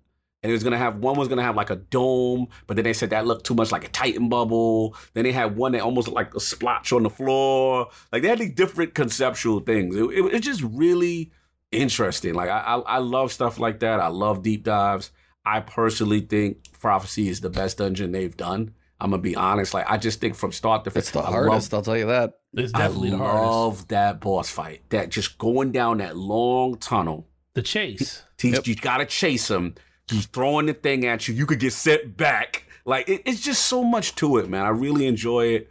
Shout out to them, man. They are so talented, man. That's just one small team that has done something, and every time they knock it out the park. So yeah, I was glad I watched it late, but I was glad I did watch it. I was like, yo, that was super informative. Yeah. The thing I like you said, the thing I really like, and it really does speak to how they build it. It's like how they did King's Fall, where they built hard. And they just scaled it back for normal, which I wish they get back to how raids were done in D1.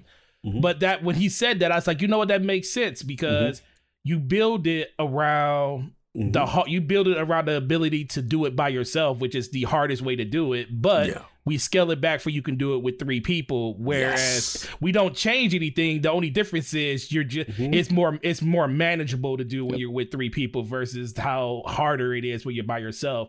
So it's like they took that same philosophy from Ray's and brung it over, which I like the most. But the one thing I'll fight you against is the whole dunking mechanic. I think they hold your hand way too much in this game as it is, and literally the first time I did, I was like, how do you dunk this thing? And then I was like, I just went over and just pushed buttons on it. I was like, oh, okay, you just hold the right trigger or you hit the button. I hate that. I just think they hold your hand too much in this game as it is for certain things you do. And I get it. I understand like the first time, but think about it. The first time you do it and you figure it out, it's like, oh, okay. Then it's over. You only had to learn it one time. I get it. It just felt like a weird extra step that I just thought was interesting. It's not an extra step, sir. It's an extra step. No, it's just an extra step. It's an extra step. But we ain't gonna. It's literally a quick time event. That's all it is. Yeah, it's ridiculous. Anyway, like I was saying, the whole thing is this though. What's dope about that mechanic, real talk though, is how they talked about from a design standpoint, how they could even do light and dark and in your relationship to where you stand, and how they initially had it was they had enemy stood. Oh, and that would have been a mess. That would have been crazy if they'd have left it like that. So shout out to Cat Daddy, the chat salute, part of the clan and everything. But like that again. Who thinks of these things, Forte? Like, who thinks of these things? Like, they are just amazing when it comes to end game content. And it's dungeons, man. They just every time they knock it out the park. Man, much smarter people than we are come up with this stuff, and I think we come up. That's the thing I always get on people about armchair developing. Is like, you don't realize how much work goes into the stuff that these people make. Yep. We critique these raids and these dungeons and the activities we do in this game because to us it seems like, oh, this was simple. Why didn't they think of this? But ultimately, you got to think how many people are working on these things, how much certification they got to go through to get. Yeah. When you go from conception to a complete thing, it's probably hundreds, if thousands of hours have been consumed to do that. So, whenever I see these developer diaries and stuff on things like this, it's like truly amazing just to see a small group of people, especially in the dungeons, really come together and put something together like they did with this one, because no one thought they were going to get a dungeon with this. Yeah, this was a complete surprise to me. And again, another reason why I got to shout out my boy, biggest fan, John Toll, I'm the biggest fan. He wrote like 300 lines of dialogue in this raid. I'm like, yo, this is crazy. Like, again, just the conversation between the Drifter and Morla with Eris, and you're getting those little lore pieces. We know about the infamous Shaxx is kind of possessed kind of thing. Like, we learned that you don't get that stuff from a lot of, like they really knocked this one out the park, man. Again, no disrespect to Shattered Throne, love it. No disrespect to Pit of Heresy, both fantastic. It's just something about, I think for me, it's the aesthetic. It's the aesthetic combined with the mechanics. I really like this joint. Well, shout out to Arius, because last night we ran all three. Nice. We did back to back. So we did Shattered Throne, cleared that. Did 2-man? Pit of Heresy. Yep, 2-man them all. Pit of Heresy. Nice. And then Prophecy, which I ended up doing flawless. By accident? Well, basically. He slipped into it by accident. No, there was one we were running through. I think it might have been Shattered Throne. We were just going along, and it was just like, hey, we're going to do it flawless. And we're like walking up the first bridge, and we both just die like a glitch. And I was like, oh, I can throw that out the window. But we knocked all three out in about an hour and 45 minutes. So we burned through them pretty quick. Yeah, it was, but I was like, after playing them back to back to back and kind of refreshing the mind of like what each one has in it. What was the vibe? Yeah, which was your favorite? I mean, like Prophecy, hardest for sure, no question. And still just like the unique nature, the light and dark. And then now that we got the deep dive as well, it's like just getting more of an understanding of like the lore pieces and the transition from the circle to the triangle. It's like, it almost makes me appreciate it more. It's like Shattered Throne, as you said, I love looking up and then looking down, but it's like, I know they can't keep repeating that because you don't want to just keep going up and down and like traversing forever. So like this one, like going through dimensions and everything. But I mean, I would say like they've learned stuff from each one. So, I mean, they're going to have like some crazy encounter in there, like the Cube Room or Chamber of Suffering or the Ogre. They're going to have the boss fight, which has some slow. Queen, what's up? Red hey, Queen. What's going on? Red Queen. Hey, how you doing? You knocked my boy out, Queen. I'm supposed to like you, but I'm not supposed to like you, but I still like you. We got Jixer. Shout out to Battle Royale. Go enjoy your tasty food. We'll see you later. Shout out. Tell Jixer he got to come on to make. He got to come on the last word to make up for that transgression. That was bold. Salute to your food choice, Red Queen. Salute. She's good. She was about to have Reese's cereal. I was like, hey, that sounds pretty good. If you're gonna have cereal, like having Reese's in it, like in a bowl. But yeah, Jixer Cloud, we're looking for you, sir. You flipped up the answer on us. Evil. That was such a fun thing. What was homeboy's name? The host. He was really cool. James Work. Yeah, absolutely. James Work. Yeah, fantastic guy. Fantastic. Yeah. If you guys haven't watched it, the Red Queen was on. E was on. A lot of very good Destiny content creators for a good cause, for veterans, I believe. And yeah, they knocked it out the park. It was a podcast battle royal, and it's down to the last couple of questions. That was unique, man. Unique. I love the concept. Really fun. Shout out to even the cops here like it. See? Yeah, fire is like, woo! It's hot in here. They coming for you, man. But yeah, I was like playing it back to back to back. Prophecy is something special because I would say it had them like just the right amount of mechanics, but it had more mechanics than the rest to make it just a step above, I think. Right. The light versus the dark, the moats, and like those pieces, all of that just kind of takes it just a tier above. And I think they just keep learning from each dungeon. Like Shattered Throne, they went through, they had the encounters, and you had like a traversal section when you have like kind of like the desert. You have your like, they said like, it doesn't always need to be like crazy encounters everywhere. It's like sometimes you just need to shoot some Taken. Yes, I like that it's part like, when he said that. And I was like, that's kind of perfect because there are some where it's like the Descent and Shattered Throne or like the wizard section when you're going through all the different platforms and pit. There's certain sections where it's just like go around and shoot the enemies. Like whether it's like trying to figure out which direction to go, maybe a thing, but not everything has to be like, all right, you got to dunk this here. You got to manage these mechanics 3 different, like not everything has to be that way. Otherwise you might go insane.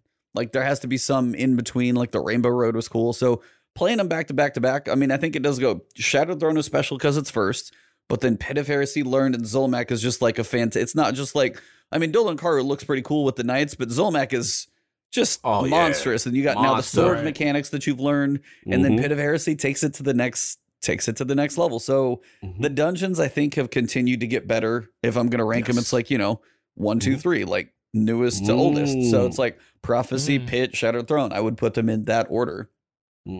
It's so good, man. Yeah, shout out to. I love that they exist. You know what I'm saying? Because at the end of the day, not everyone has a full raid team. Raids do take a lot to get organized. And this dungeon really is that happy medium. And again, a mechanic, a thing that we didn't think we would ever get for this expansion. And then in general, the fact that they just continue to produce good content when they do it. So salute to the team. So what do you guys think about the dungeon disappearing? How do y'all feel? You go first. I'm going to probably say a little too much. So you go. He about to go in. I'm almost almost want to give up my mine's turn. Not in a bad way. Mine's actually more in lore questions. So you go first. Oh, okay. Right. Yeah. It's I mean, the thing is, they did say it's coming back, right? They did say it's temporarily going to go.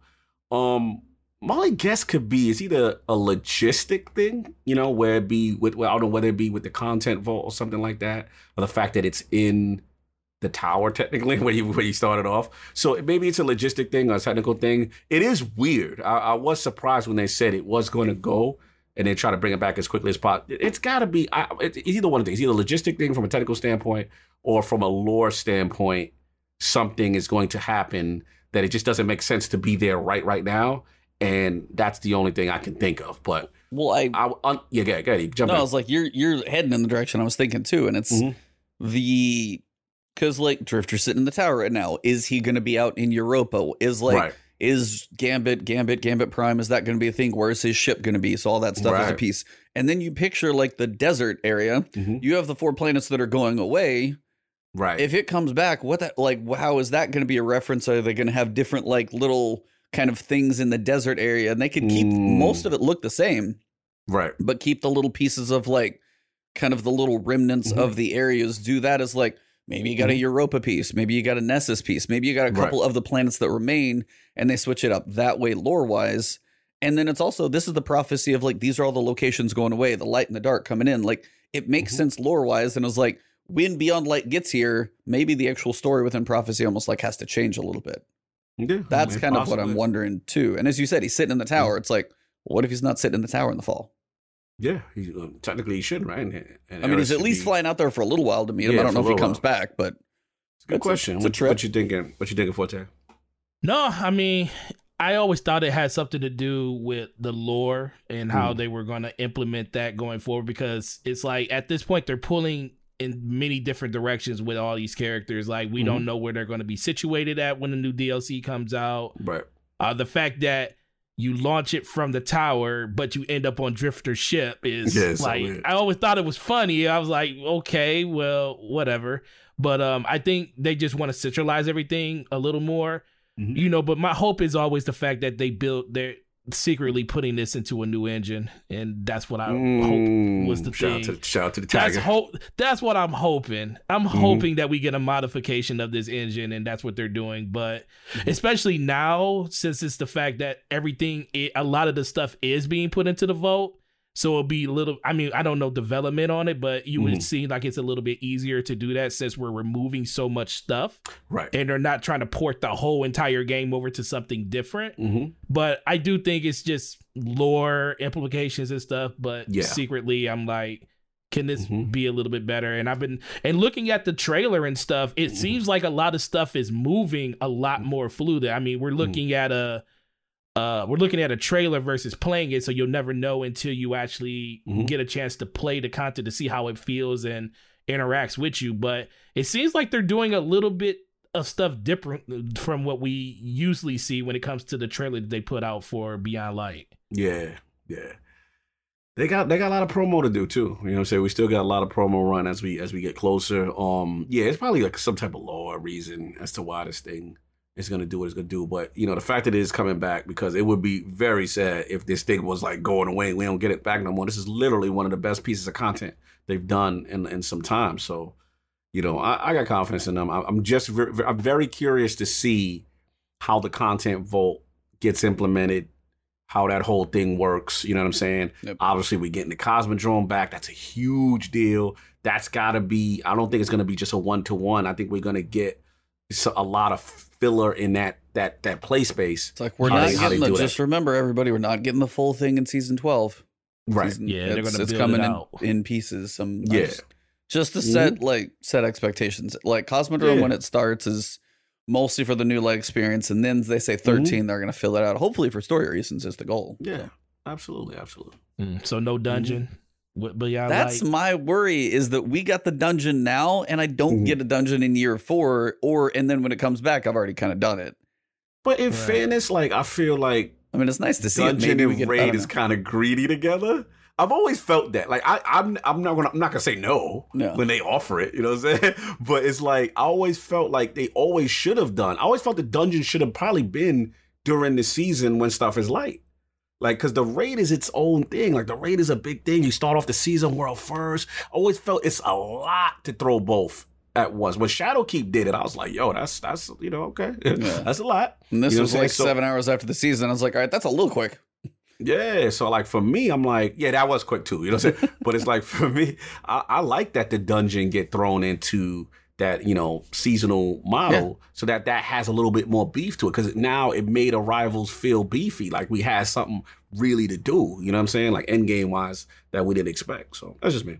Yeah, the only thing I think when it comes to that is the fact that for Last Wish, for Forsaken, the only reason we didn't get the dungeon day one is because of the recycle of the 3 weeks of the curse. So we got it on the 3rd week. But it was always there. It just wasn't dope how they did that. Yeah. I like how they did that. I like how they did it. So it was basically time gated, but it was there day one, and we just had to wait for the curse to play itself out. Yep. For Shadowkeep, it was there, literally there in the first week. And the thing that worries about me with the next DLC when it comes to a dungeon and stuff is the fact that, we just got one. The chance we're not going to get one when the DLC drops. Right. It's going to be a raid, but then they're bringing Vote of Glass back. Yeah, and with them bringing Vote of Glass back, and if they're not bringing it back, they're probably not going to bring it back that same season or later in that season. They're going to bring it back in season 13. And if they bring it in season 13 or 14, how much further does that push out a new dungeon? It's a good question. I mean, for me, I think it's a good problem to have, because it is a great question. The way I like it is because, let's be real, each, I don't want to have them Season of the Drifter moments. Oh, Lord. You know what I'm saying? Where it's just I like Season of the Drifter. I bet you did. I do. I played a lot of Gambit. A lot. I get it. I mean, I didn't mind Prime, but I just felt when the season is forced between this back and forth to activity, depending on the other activity, it was just. I mean, that wasn't the best cycle of things. Those could have been a bit more independent, for sure. And then outside of it, all right, put it this way: if that would have been that, and then they would have had a dungeon on top of that, you can sell me on that. You know what I'm saying? I think for me, it was just like, I like that we got this problem, right? Because now, when are we going to throw in Vault of Glass? Vault of Glass could go in any season one of 14. I'm betting my money on season 14. Oh, you got your money 14? Wow, so 14? Summer. Well, spring season.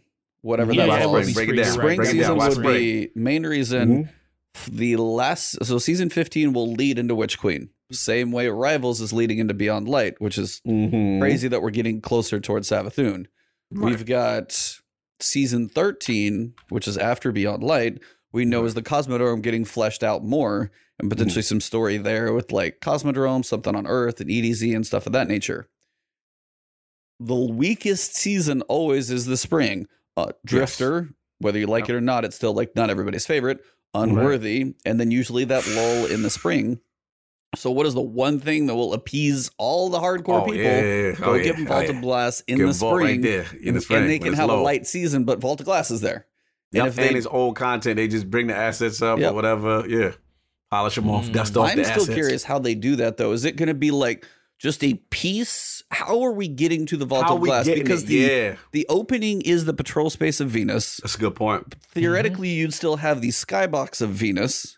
Mhm. Why? How do we get to Venus if it's not on the map? Right. Are we teleported there? How much can Good you point. see? Is it like walled off invisibly from? Because you could literally just like, here's the opening, you can go drive either direction from it. Like, I want to know how they limit that thing too. I want to know how they integrate it, like Forte, because my thing is it like a moment, a triumph moment? Well, remember what we did? Or is it a moment like, how is it The Vex are integrated? doing crazy stuff, and they're Crazy like, things now we with gotta time. go. We got to go back in time and relive something. Like, how are they going to implement it into the narrative of the game? Or is it just like a remember the time moment of try? You know what I'm saying? Like, what you think? I think it depends on how this whole 9 situation plays out. I think the 9 is going to have a lot to do with a lot of the things that's going to happen in the future with Destiny. The fact that they took a whole DLC and literally based, or a whole dungeon and based it around that, and then the build up with the story between the Drifter and the 9, all that stuff's going to come to a head at a certain point. And I think you're going to become an ambassador for the 9, and there's going to be things that you're going to be doing. I think the 9 is basically taking the place of Callus at this point. And you're going to be using, the 9 is going to be using you to go back and doing things. And that's how I think you're going to be able to access the Voto Glass.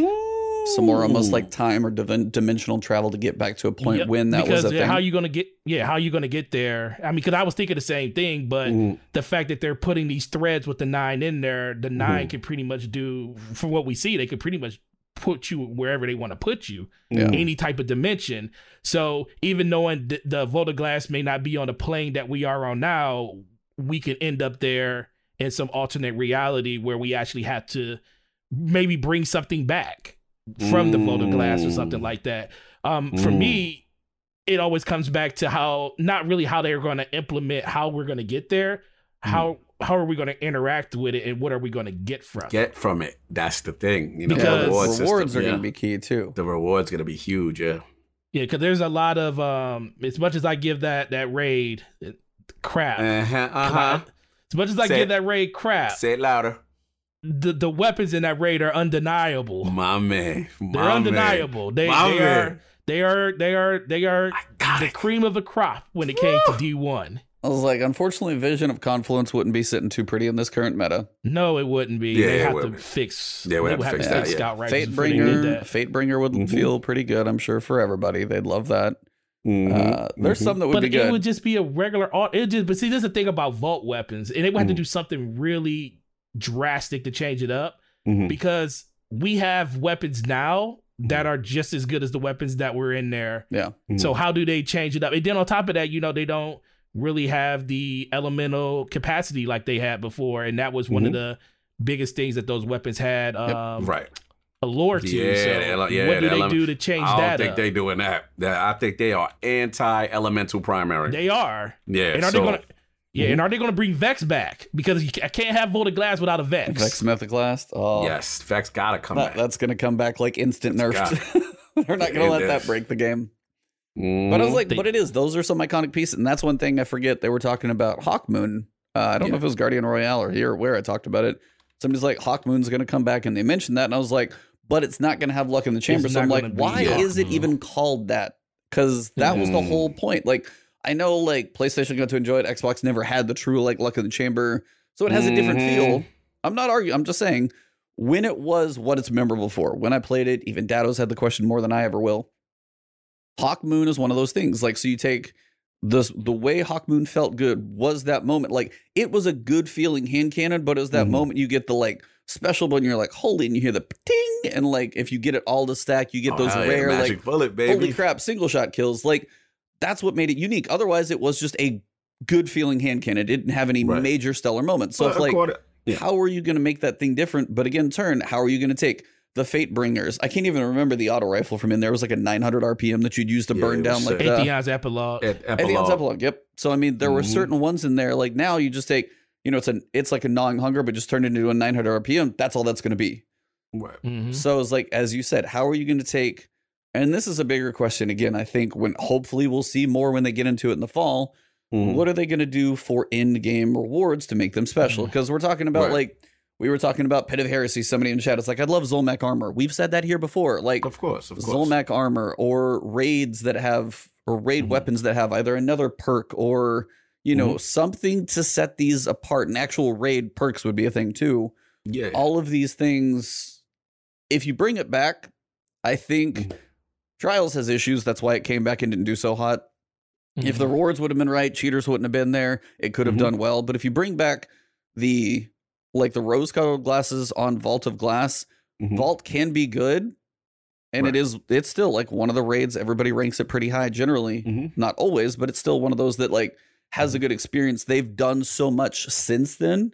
Yeah, absolutely. If they don't like evolve both the rewards and a little bit, they'll have champions in there. But the rewards, you think they're gonna bring it plain Jane the way it was? Come on now, I know. I know they're gonna say like champions, but like I want them to take like the motivation of, hey, we need to evolve Vault of Glass to bring it into Destiny 2. I'm hoping that takes all the other in-game stuff too. Absolutely gonna happen. Absolutely. I mean, they've already shown that they can do that. I have no worry in that regard. Those weapons will not only get updated or some type of perk added to it to influence basically where D2 is now, but more important, I want to get back to your other question, which was Hawkmoon. I feel y'all. See, for me, my perspective is different. I never had it in its original form. I know nothing of that life. The magic bullet life. But I will give them credit. Let's be honest, and I'm the first to be guilty of this, y'all. Remember when they said they was bringing Thorn back, and I was like, I don't know, fam. You know what I'm saying? Like, Thorn was scary. And I was just like, I don't know. And let's be real, like, they brought it back decent. They added that different mechanic with the orb and the thing and the pickup and stuff like that. Is it the original Thorn in its original form? No. But it still has the damage over time to it. Yeah, it still has damage over time to it. So their words, where they're going to rework it, there's going to be a different mechanic. What I'm basically saying is there's going to be a different mechanic that we just got to see what it's going to be. But I do feel for guys like Dado who love that gun in the essence of what the gun was. I get that. Just call it something else. Yeah, well, the fact that they said that it's not going to be a damage thing that they actually that affects the gun is where I'm like, why are we bringing back Hawkmoon? Yeah, I was like, the art's pretty, but make a new gun. Y'all funny. No, but like that Hawkmoon is Hawkmoon for a reason. If you brought back No Land Beyond and it wasn't what it was, gun, that's not happening. One bullet killing gun ain't happening. I'm sorry. It doesn't happen. Well, they stopped that a while ago. I was like, and that's fine, but I was like, then leave it in the past. Don't bring it back. If you're gonna make it a different gun, make a different gun. Don't make a different gun, but slap an old name on it. That's kind of where it falls apart for me is. If it's like, oh, it gets like, get this thing to proc where reload speed's almost instant or fire rate goes up or so. I don't know what it's going to do or you get luck in the chamber, but No Land Beyond on PC would be broken. Oh, God, I didn't even think about that. Oh, yeah, that'd be ridiculous. That'd be ridiculous. But there's certain guns that, like, it is what it is for a specific reason. And if you take that intrinsic piece of it away, why are you calling it that weapon in the first place? To me, it would be like Thunderlord. Mm-hmm. Coming back into Destiny 3, if that ever exists, and not having like the lightning rounds that come with it, because then it's just an arc machine gun. It's something that's as deep into it that you can't do it. They've done this already where they brought guns back and they don't operate exactly in the way that they operated in D1. We have some examples. You know what I'm saying? To me, it's like, look, what's one that's that far off? Yeah, Thorn ain't Thorn. Thorn still has damage over time. The orb is different, but the way it shoots, it's still a projectile thing. You've still got the damage over time. It's not like you got rid of the dot. You didn't get rid of the damage tag. That is still there. That's an intrinsic piece of it. The damaging effect is still there. Picked up and do this whole synergistic thing that didn't even exist. The orb, but the orb the orb improves it. Like it's an evolution on it, but it doesn't change the intrinsic nature of how it works. So why can't they just make an evolution of this thing? Because they flat said they're not doing the damage thing, and that's what makes that weapon. What else they're going to do before we complain? Let's see what it is first before we say. Well, let's just see. Like y'all going in, I don't even want to come into what makes Hawkmoon Hawkmoon?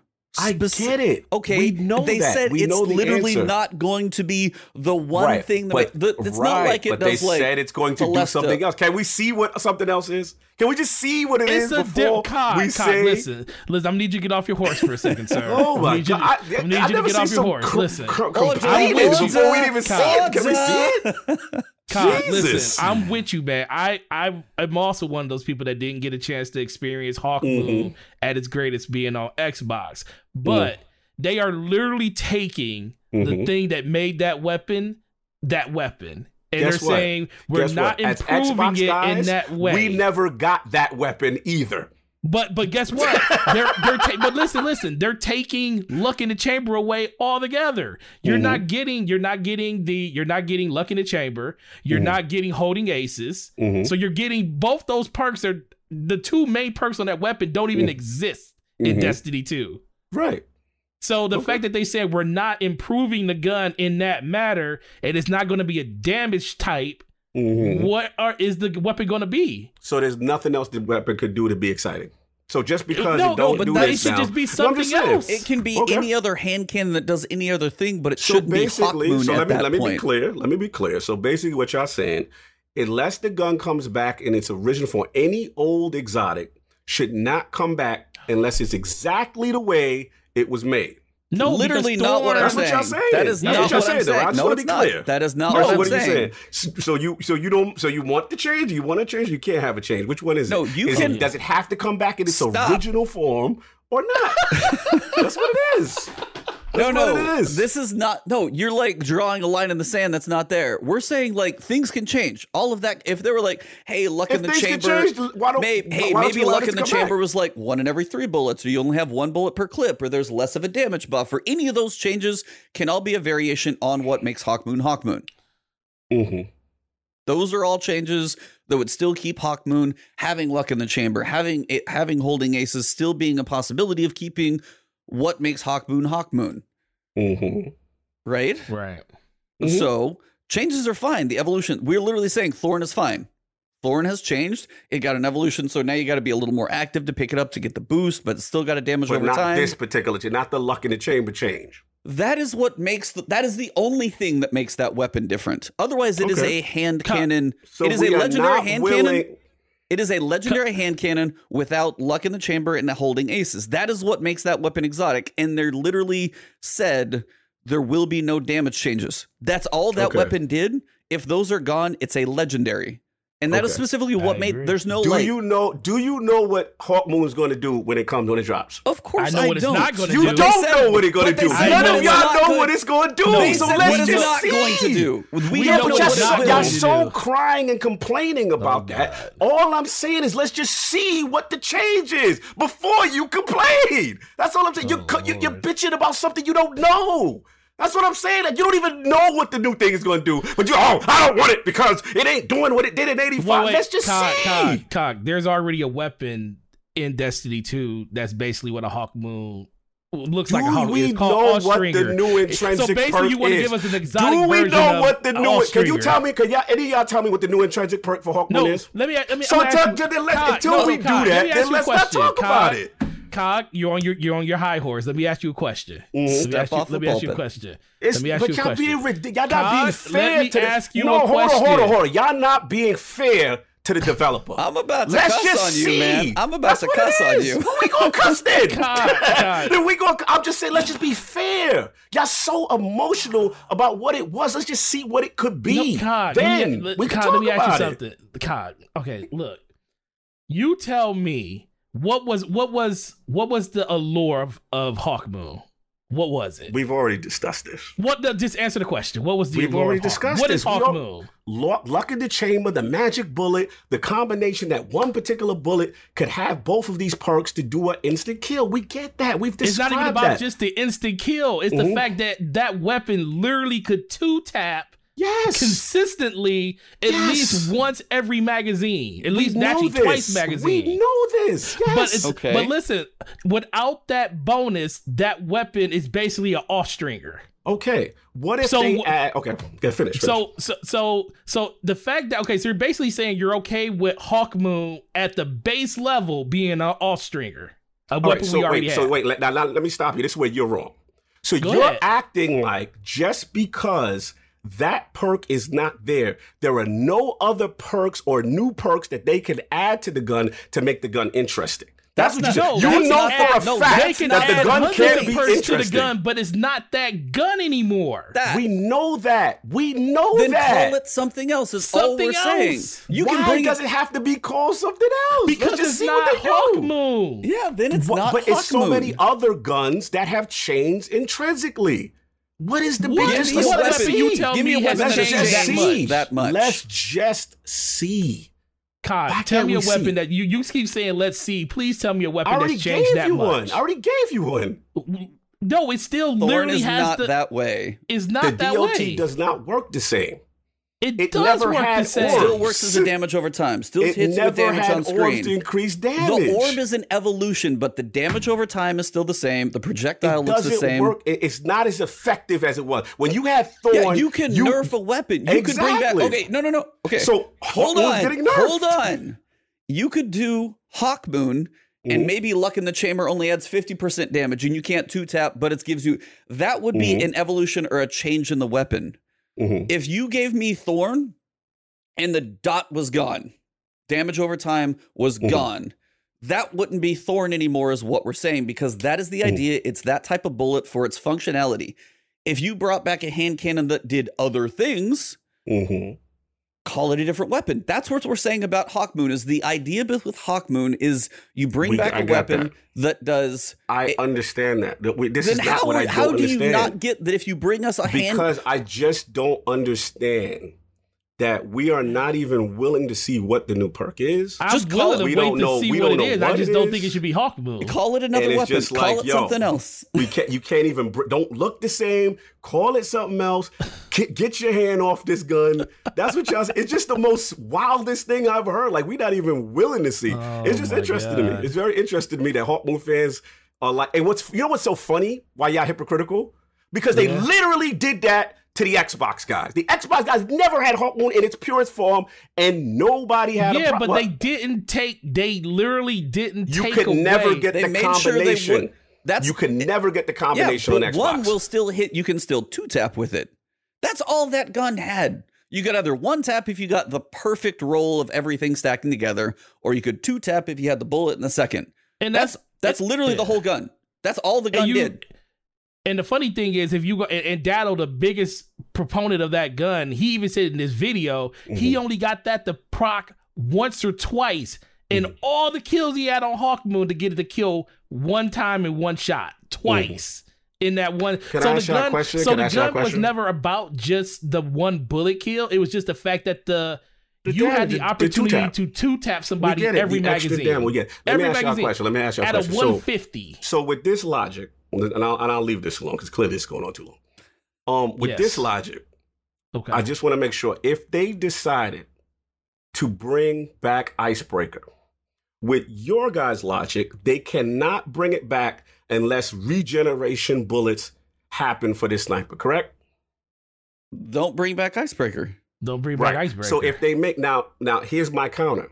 We do understand that having a gun that does systematically break the sandbox by regenerating bullets is not so make balanced. A new weapon. Okay, so hold on. Let me finish now. I'll let you get your balls off. Now, we do understand that having a 2-tap or 1-tap hand cannon is not balanced. We do know this, right? Correct.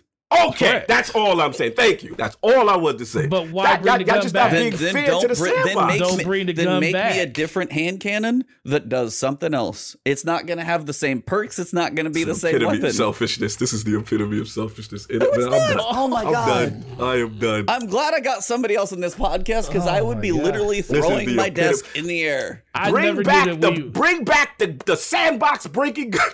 No, that's not what we're saying. Give us a new hand cannon. Don't call it Hawkmoon. That's all we're saying. If it's not going to function like the old, and that's bring back the sandbox. We're never going to get Icebreaker. We're never going to get Icebreaker as we did. Correct? We all agree that should never come back. It breaks the game. Should come back. So then we should never get Icebreaker ever again because it stays in the past. So it is. If they bring back an Icebreaker that's like, hey, you get triple tap on Icebreaker.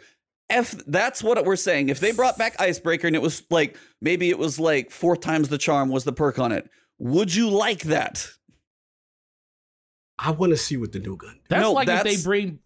Well, that's like if they bring back Gjallarhorn without Wolfpack rounds. Mm-hmm. Would you really want a Gjallarhorn without Wolfpack rounds? What else could it do though? What if they add a cool other little perk to it? Then that means you just don't bring back Gjallarhorn. You make something else. I just don't subscribe to this. Don't bring it back because because you're taking the essence of what that weapon is and making it something else. You're basically a different weapon. Don't reskin something else. It's not fair to the sandbox that is currently in the game. Thus, it will be broken. That's the thing. Then just call whatever Hawkmoon's, whatever the new perks on Hawkmoon are going to be. Love the allure of the look so you're of the basically gun. saying that Bungie's just bringing back Hawkmoon to get people excited for of just course. a gun. Okay, this is marketing. I understand that, but then the simple fact that make a new exotic. They've done that. We've got Effigy, we've got Witherhoard. Right, keep going. That's all. We just want a new, then make a new exotic as opposed to an old one. It's just selfishly, you guys wanted to operate exactly the way it did when it I just wanted to have. Look, that weapon was. Look, the first thing people thought when that weapon was announced, said, "Oh my God, Luck in the Chamber is going to suck." And the fact that they said, "Oh, it's not going to have a damage boost," that's not how we're going to operate the weapon when it comes back. Then what is Hawkmoon? Listen. We going in circles. We're never gonna get a medium here. So I'm gonna call Apparently it. not. I'm gonna call it. I'm glad Forte is here today, so I don't feel crazy. That's fine. No, it's just like I said. Your heart is just bent to it. I get it. You want it in its purest, the most purest form of sandbox. I get it. I side with the developer when it comes to stuff that breaks the game, and I get it. You guys are siding. You guys are siding with purity of the weapon. We're just gonna have to disagree. That's all. I can't wait till this weapon comes out and we on ILP. And you know what's funny? Don't let this weapon be hot. Please let me. Y'all gonna get work. Let me and don't let this weapon be fire. And everybody's having fun with it. And don't let me catch one of you two in your videos having fun with this new weapon because y'all gonna get it. I'm gonna be like, IOP, last word, 114. These dudes are like, don't bring it back. Listen, and these are the same dudes having fun. Don't let it be fun. It should have a different name. Hold that sheep to the fire. Hold the cheetah and hold the hunter to the fire. If this weapon is hot and fun and everybody's loving it, because I'm coming for them. Trust me, I'm coming for them. It doesn't matter if it's fun. If it's not... No. It has to be the magic, the intensity of the weapon, the integrity of the weapon.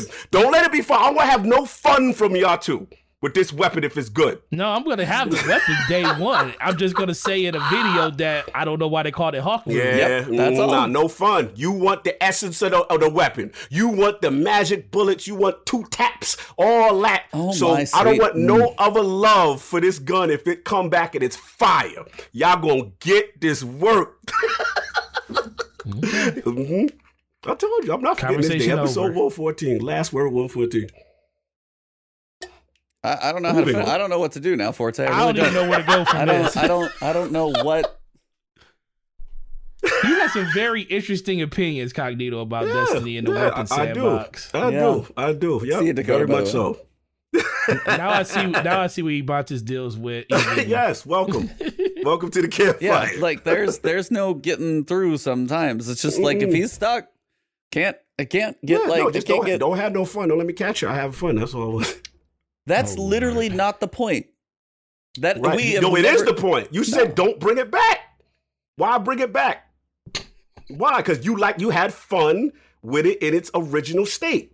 Don't bring it back if it's not what it was. If it's not, and it's not going to be what it was. It's not.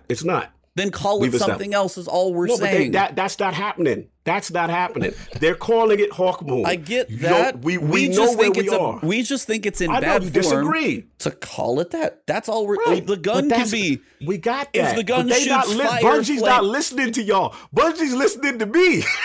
That's the funny part. Bungie's not listening to y'all. Bungie's listening to me on this. So I want to see. Let's just see how it. Let's see how it operates, and let's see how I have fun or not. Oh my God. Mm-hmm. Well, at least Forte and I can empathize on this one. So, anyways, we do have Iron Banner coming back next week. Mm-hmm. It's like we can't even finish this damn podcast now. Because my mind is like blown of how starts you're defending this, man. I'm not defending. I'm just telling y'all what it is. Y'all just his shirt's even like turned over here, all bunched up you on see one those, shoulder. Do you see those guns come out, man? The muscles in the neck started popping out of his face. Y'all gotta accept change, brother. Y'all gotta accept change, man. Y'all fighting it. It's happening. That's all I'm saying. It's happening, bro. Oh my God. Y'all can sit there on the soapbox all y'all like, but they doing this.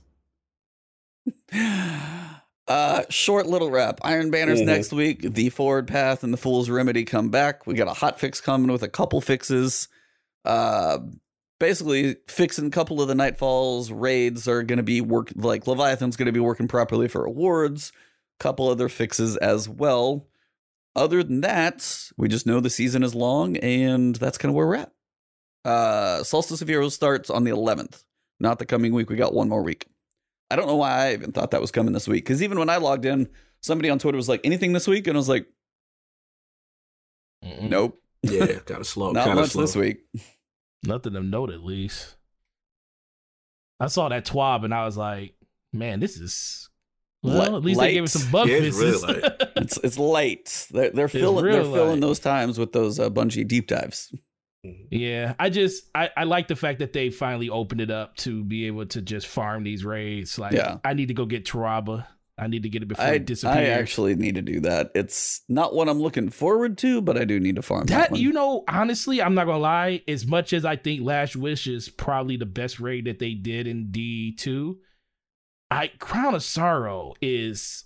It's something about the fanatic pace because of the hive being involved. Yeah. And I always like, and that's one thing I liked about Dark Below, Crota's End. Yep. It was just how fast it, there's hello, guest appearance. Guest appearance by Young Forte. That's the Destiny fan right there. There we go. But the fact that it's just super fast paced is what I like about it the most. And I just like the encounter with the boss. It's just so many moving parts. And shout out, I forget who y'all had on 2 weeks ago that does raid carries. Zoe. Zoe. Yeah, Zoe, and how she was talking about like how that raid everybody has something to do. Yeah, I love that aspect of that raid. So I normally when I'm doing LFG, I just look for boss checkpoints, but in that raid, I'll literally just start from the beginning and do the whole raid on all three characters. I've still never done that joint. I got to do that. Never? Raid. Never. We got to change that, bro. Yeah, I never did Crown. That's funny. Oh man. Well, talk about getting all hyped, hot and bothered and stuff, and then coming down off of that. It's not a show. Well, it's not a show unless Forte here triggering Cognito every once in a while. It's not wrong. So I finally get a chance to bring it to the show instead of in the comment section. Well, I'm just glad you were here when it was on my side, because man, I would have been like pulling my hair out during this discussion if it was just me versus him back and forth. We've been there. We've been there on the raid. I seen it. He's seen it. How many weeks until we find out? We have like 100 days, so do the math. Like basically lots a of new weeks. season pass. Mm-hmm. Yeah, pretty much. Yeah, that was crazy. It was like it's July 31st, and I was thinking, you got August, September, October. I was like, we have 3 months and 10 days before we get. I was like, that's a lot of time to. It's a lot of time. That is a lot of time. I mean, and we get Festival of Lost expectations about this much. We got Solstice of Heroes, which will be cool. I'm actually looking forward to seeing the armor design for Solstice. Yeah, because that's usually one of the coolest things for armor sets that we've had in D2. Because D1 armor still kills it all, but D2 like the Solstice armor last season, especially if they take it to the next level, has potential to be cool. Potentially more European aerial zone, hopefully with an evolution. Yeah, EAZ got to come back. EAZ was fun. I will say, when you had to do it on all 3 characters to get like the ship, dude.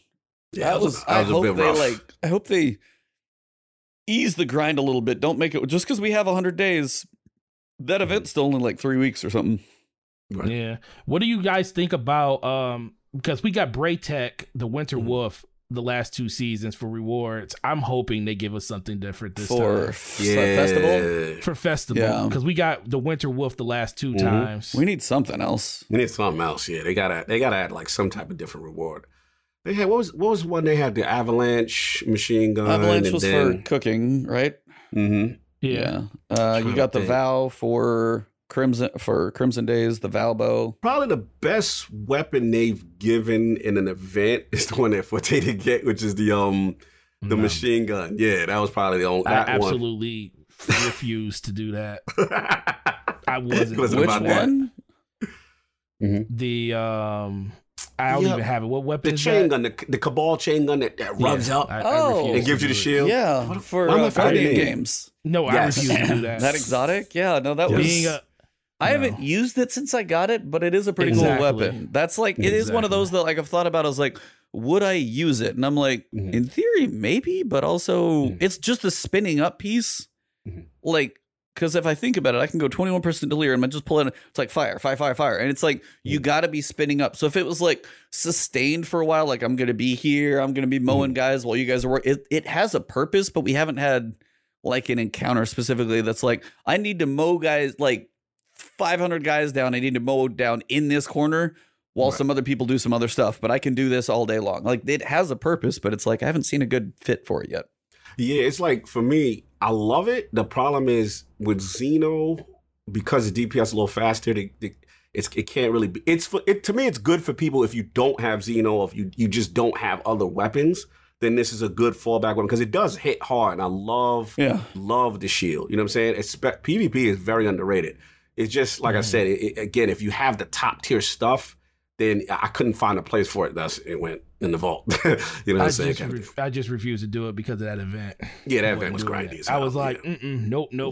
And then we just came flush off the event that they had us throwing balls at the tower. Nope, nope, good. Yeah, I was timing, like, that was a little too much. Not the best on that one. Because that killed me. I was telling Cog and thing. I was like, he was like, you get it yet? I was like, no. I'm not throwing a ball at another tower. And then I was like, look, and I was looking at Ibanez. I was shout out to you, man, because you was in the stream. You was part of the culture of trying to get that weapon for everybody. And I was like, oh, shout out to Ibanez getting that weapon for me because I'm not doing it.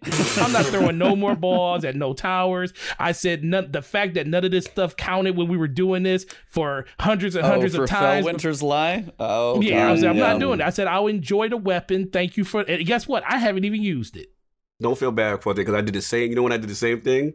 Whatever that event that Arbalest was in, I was like, I ain't doing that. And then with literally the next season, I went to, as soon as the next season started, I went to Zerg, used the Faded, and it got Arbalest. And you got Arbalest. I'm like, no. And that's the same thing I'm thinking about about that, whatever that machine gun is that I ain't got. Because I don't care. Apparent, if I remember that name. They're apparent. That's the name. Yeah, I don't even want to talk about it because I'm like, I look at people. Now, I won't lie. I see somebody kill me with it. I was like, oh, man, that's cool. But then I was like, no, it's not. It's not. Don't lie to yourself to think it's cool. Nope, I'm good. It's not cool. You're good, dude. Just as soon as the new season starts, go right over to Zer. Use that Faded. You're good to go. Yeah, well, the biggest thing for me is trying to find a way to replace my beloved. I still haven't replaced it yet. I have to find a weapon to replace that sniper. What is that? What sniper? Is it kinetic or energy? From sniper rifle from Menagerie. Yep. Yeah. But I'm saying it's energy, right? Yeah, it's energy. Okay. I mean, there's a bunch of energy weapons, but it's like that weapon is like the perfect balance of a sniper. It's like what's the highest aim assist you can get on one, perfect scope. Handling is like beyond perfect, and once you get the right rolls on, like I got quick snapshot quick draw on mine. Is it aggressive frame or adaptive? Oh, it's adaptive. All right, so it's right in the middle. Okay, I get it. That joint is loved. Like it's. Oh, dude, I get killed by that all the time. I don't know what I'm gonna do because I haven't even tried to replace it yet. So, but I got 3. I guess I got 3 months to do it. Yeah, and that's the thing is like right now you don't have to rush anything. You got plenty of time to grind for god rolls like Gnawing Hungers or anything else. You got time. And hopefully just like take the time to try and balance out the rest of the season so you don't burn out on something so much. Like there's a lot of good stuff to play between now and then, hopefully. So if you need a little break, take it because you do actually have a lot of time, which is good. Yeah, absolutely. We have a ton of time. Shout out to Microsoft for giving us getting the Game Pass expansion. Yeah, that's gonna be big. Yeah, huge. Console base. Yeah, that Microsoft number is about to go up because you just Game Pass be like, oh, just go ahead and log in. Yeah, literally. They'll definitely be higher than Stadia. I might have to cancel that subscription, yo. If Aries in the chat, bro, I might have to cancel that, man. I can't see a way to justify keeping it. That was the only thing holding me was that whole environment being non-cheating. But trials gonna have to go down on Xbox. Well, the fact that it's gonna be 60 frames per second, because that's the 60. One thing that we remember, Kyle, when we were doing it. It was like, yeah, this looks horrible. The field of view is terrible, but it's 60 frames per second on Stadia. Frames on Stadia, 60 frames, and now we ain't got to deal with input lag. Yeah, so now you got to deal with the input lag. So it's like, So shout out to them for that, man. I think there's a little bit more to that story too when it comes to Xbox. I think this is just the beginning, honestly. I think so too. I think literally for them to do a deal like that in this initial stage, they took a bag up front already. And for them to put to me, what made the deal over the top is putting the Beyond Light in there. Because if you put Beyond Light in there, that's a next level. Most would have just made it free to play, and that would have been fine. This is not your typical marketing kind of a deal.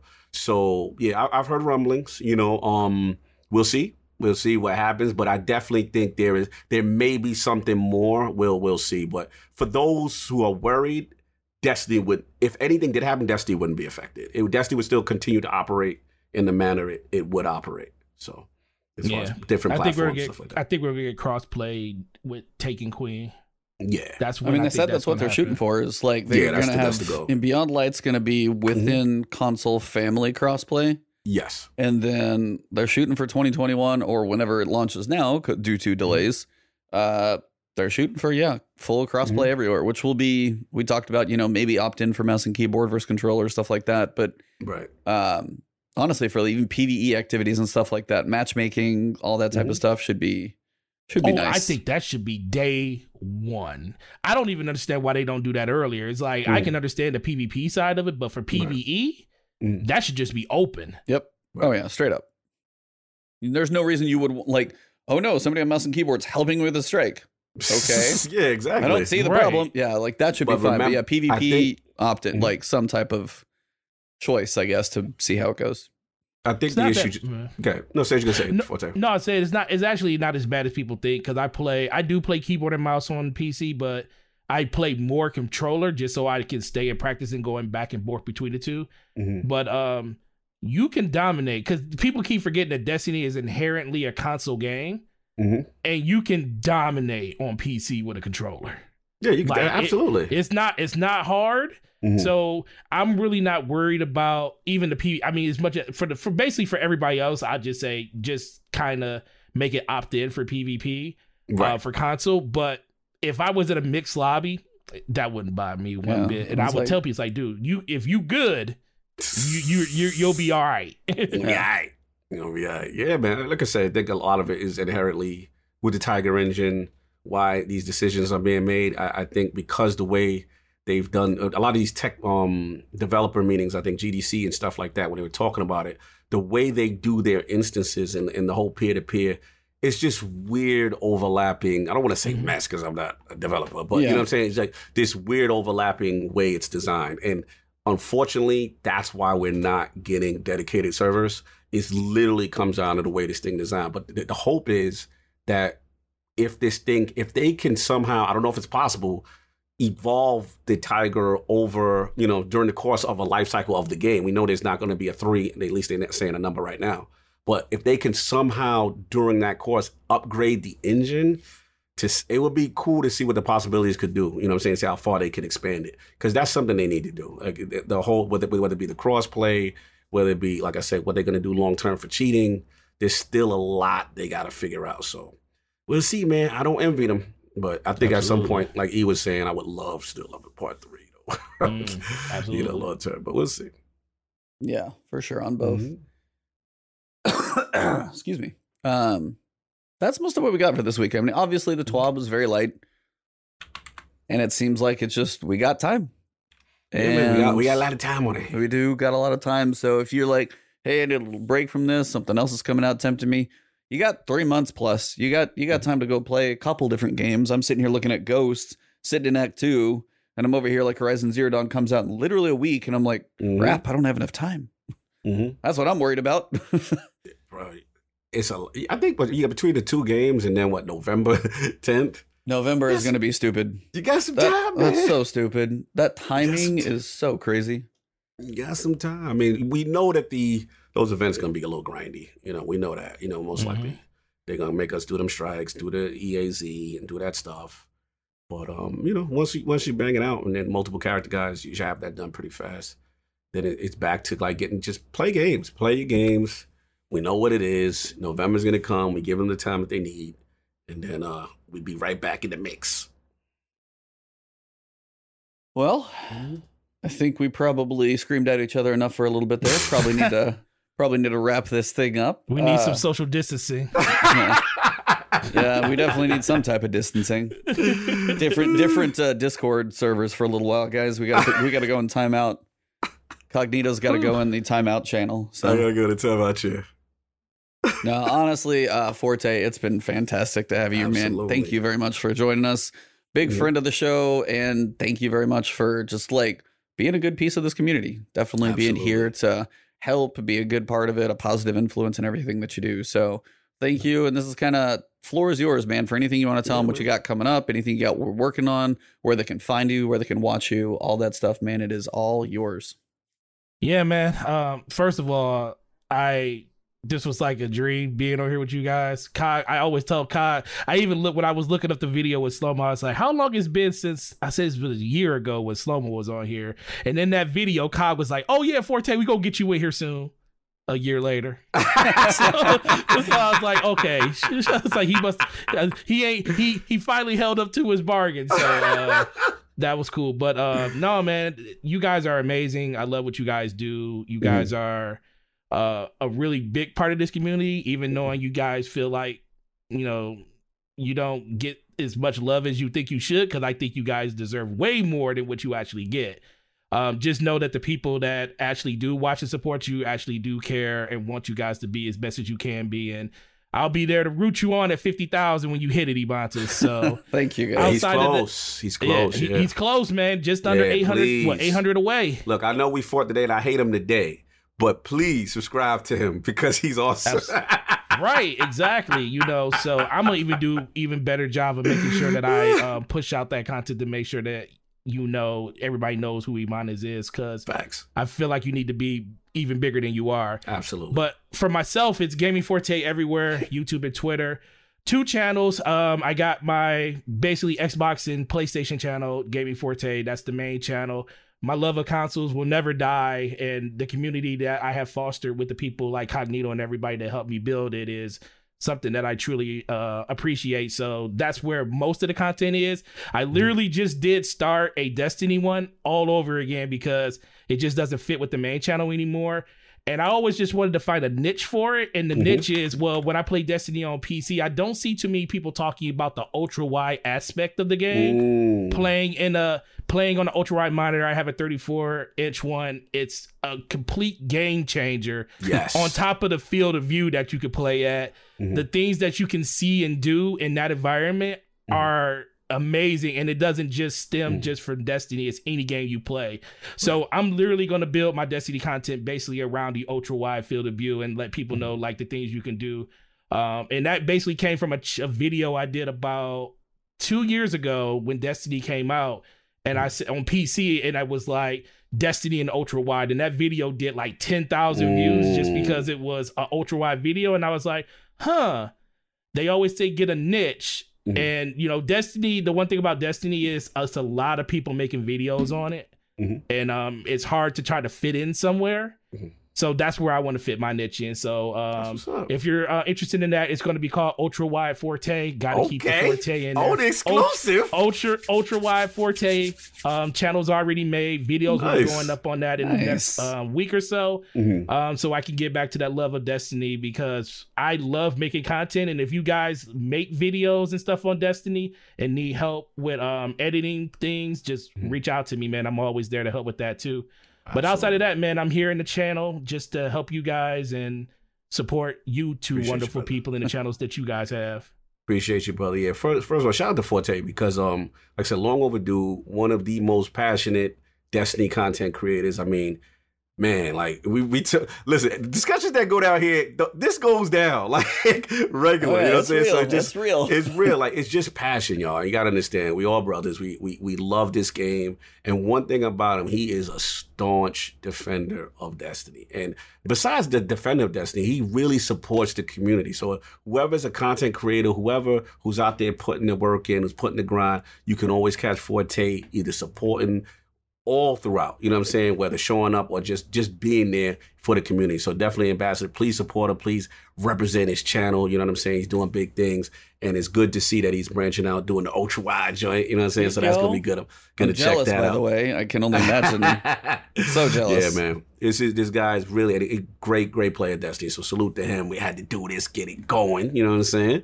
That's Absolutely. What's up. Yeah, man. Absolutely. Always love. So yes, Salty Man, you missed the whole thing. we are wrapping up right now. We wrapping up, bro. We went long. It'll be a VOD. Yeah, man. You'll find it. Yeah, on the YouTube. There will be a clip going up. Oh yeah, well, I already know what the clip's going to be. I'm waiting for the biased nature of that clip. I might have to dig up my own clip on the other side. Why I gotta be biased? You know I keep it fair. Oh, you already know. I'm real quick to like go through a video and clip out what I want and post it on YouTube and say, look at Kyle being a complete nuthead right now, and he gonna try to get us right now. I see. The clip's going down. But all jokes aside, look, man, it's gonna be fun. Yeah, for me, you already know at Lord Cognito on Twitter, Iron Lord Podcast on YouTube, all that good stuff. Every Sunday is the Lord's Day, 1 p.m. No, actually, 11 special time, 11 a.m. this Sunday. Only for this Sunday, we are accommodating the great Benji sales. So we're gonna have some market data analysts going in. We're gonna break down these sales. We're gonna break down what's going on in the industry. We've got a lot of PC titles really doing well right now. Shout out to Grounded, a lot of other stuff.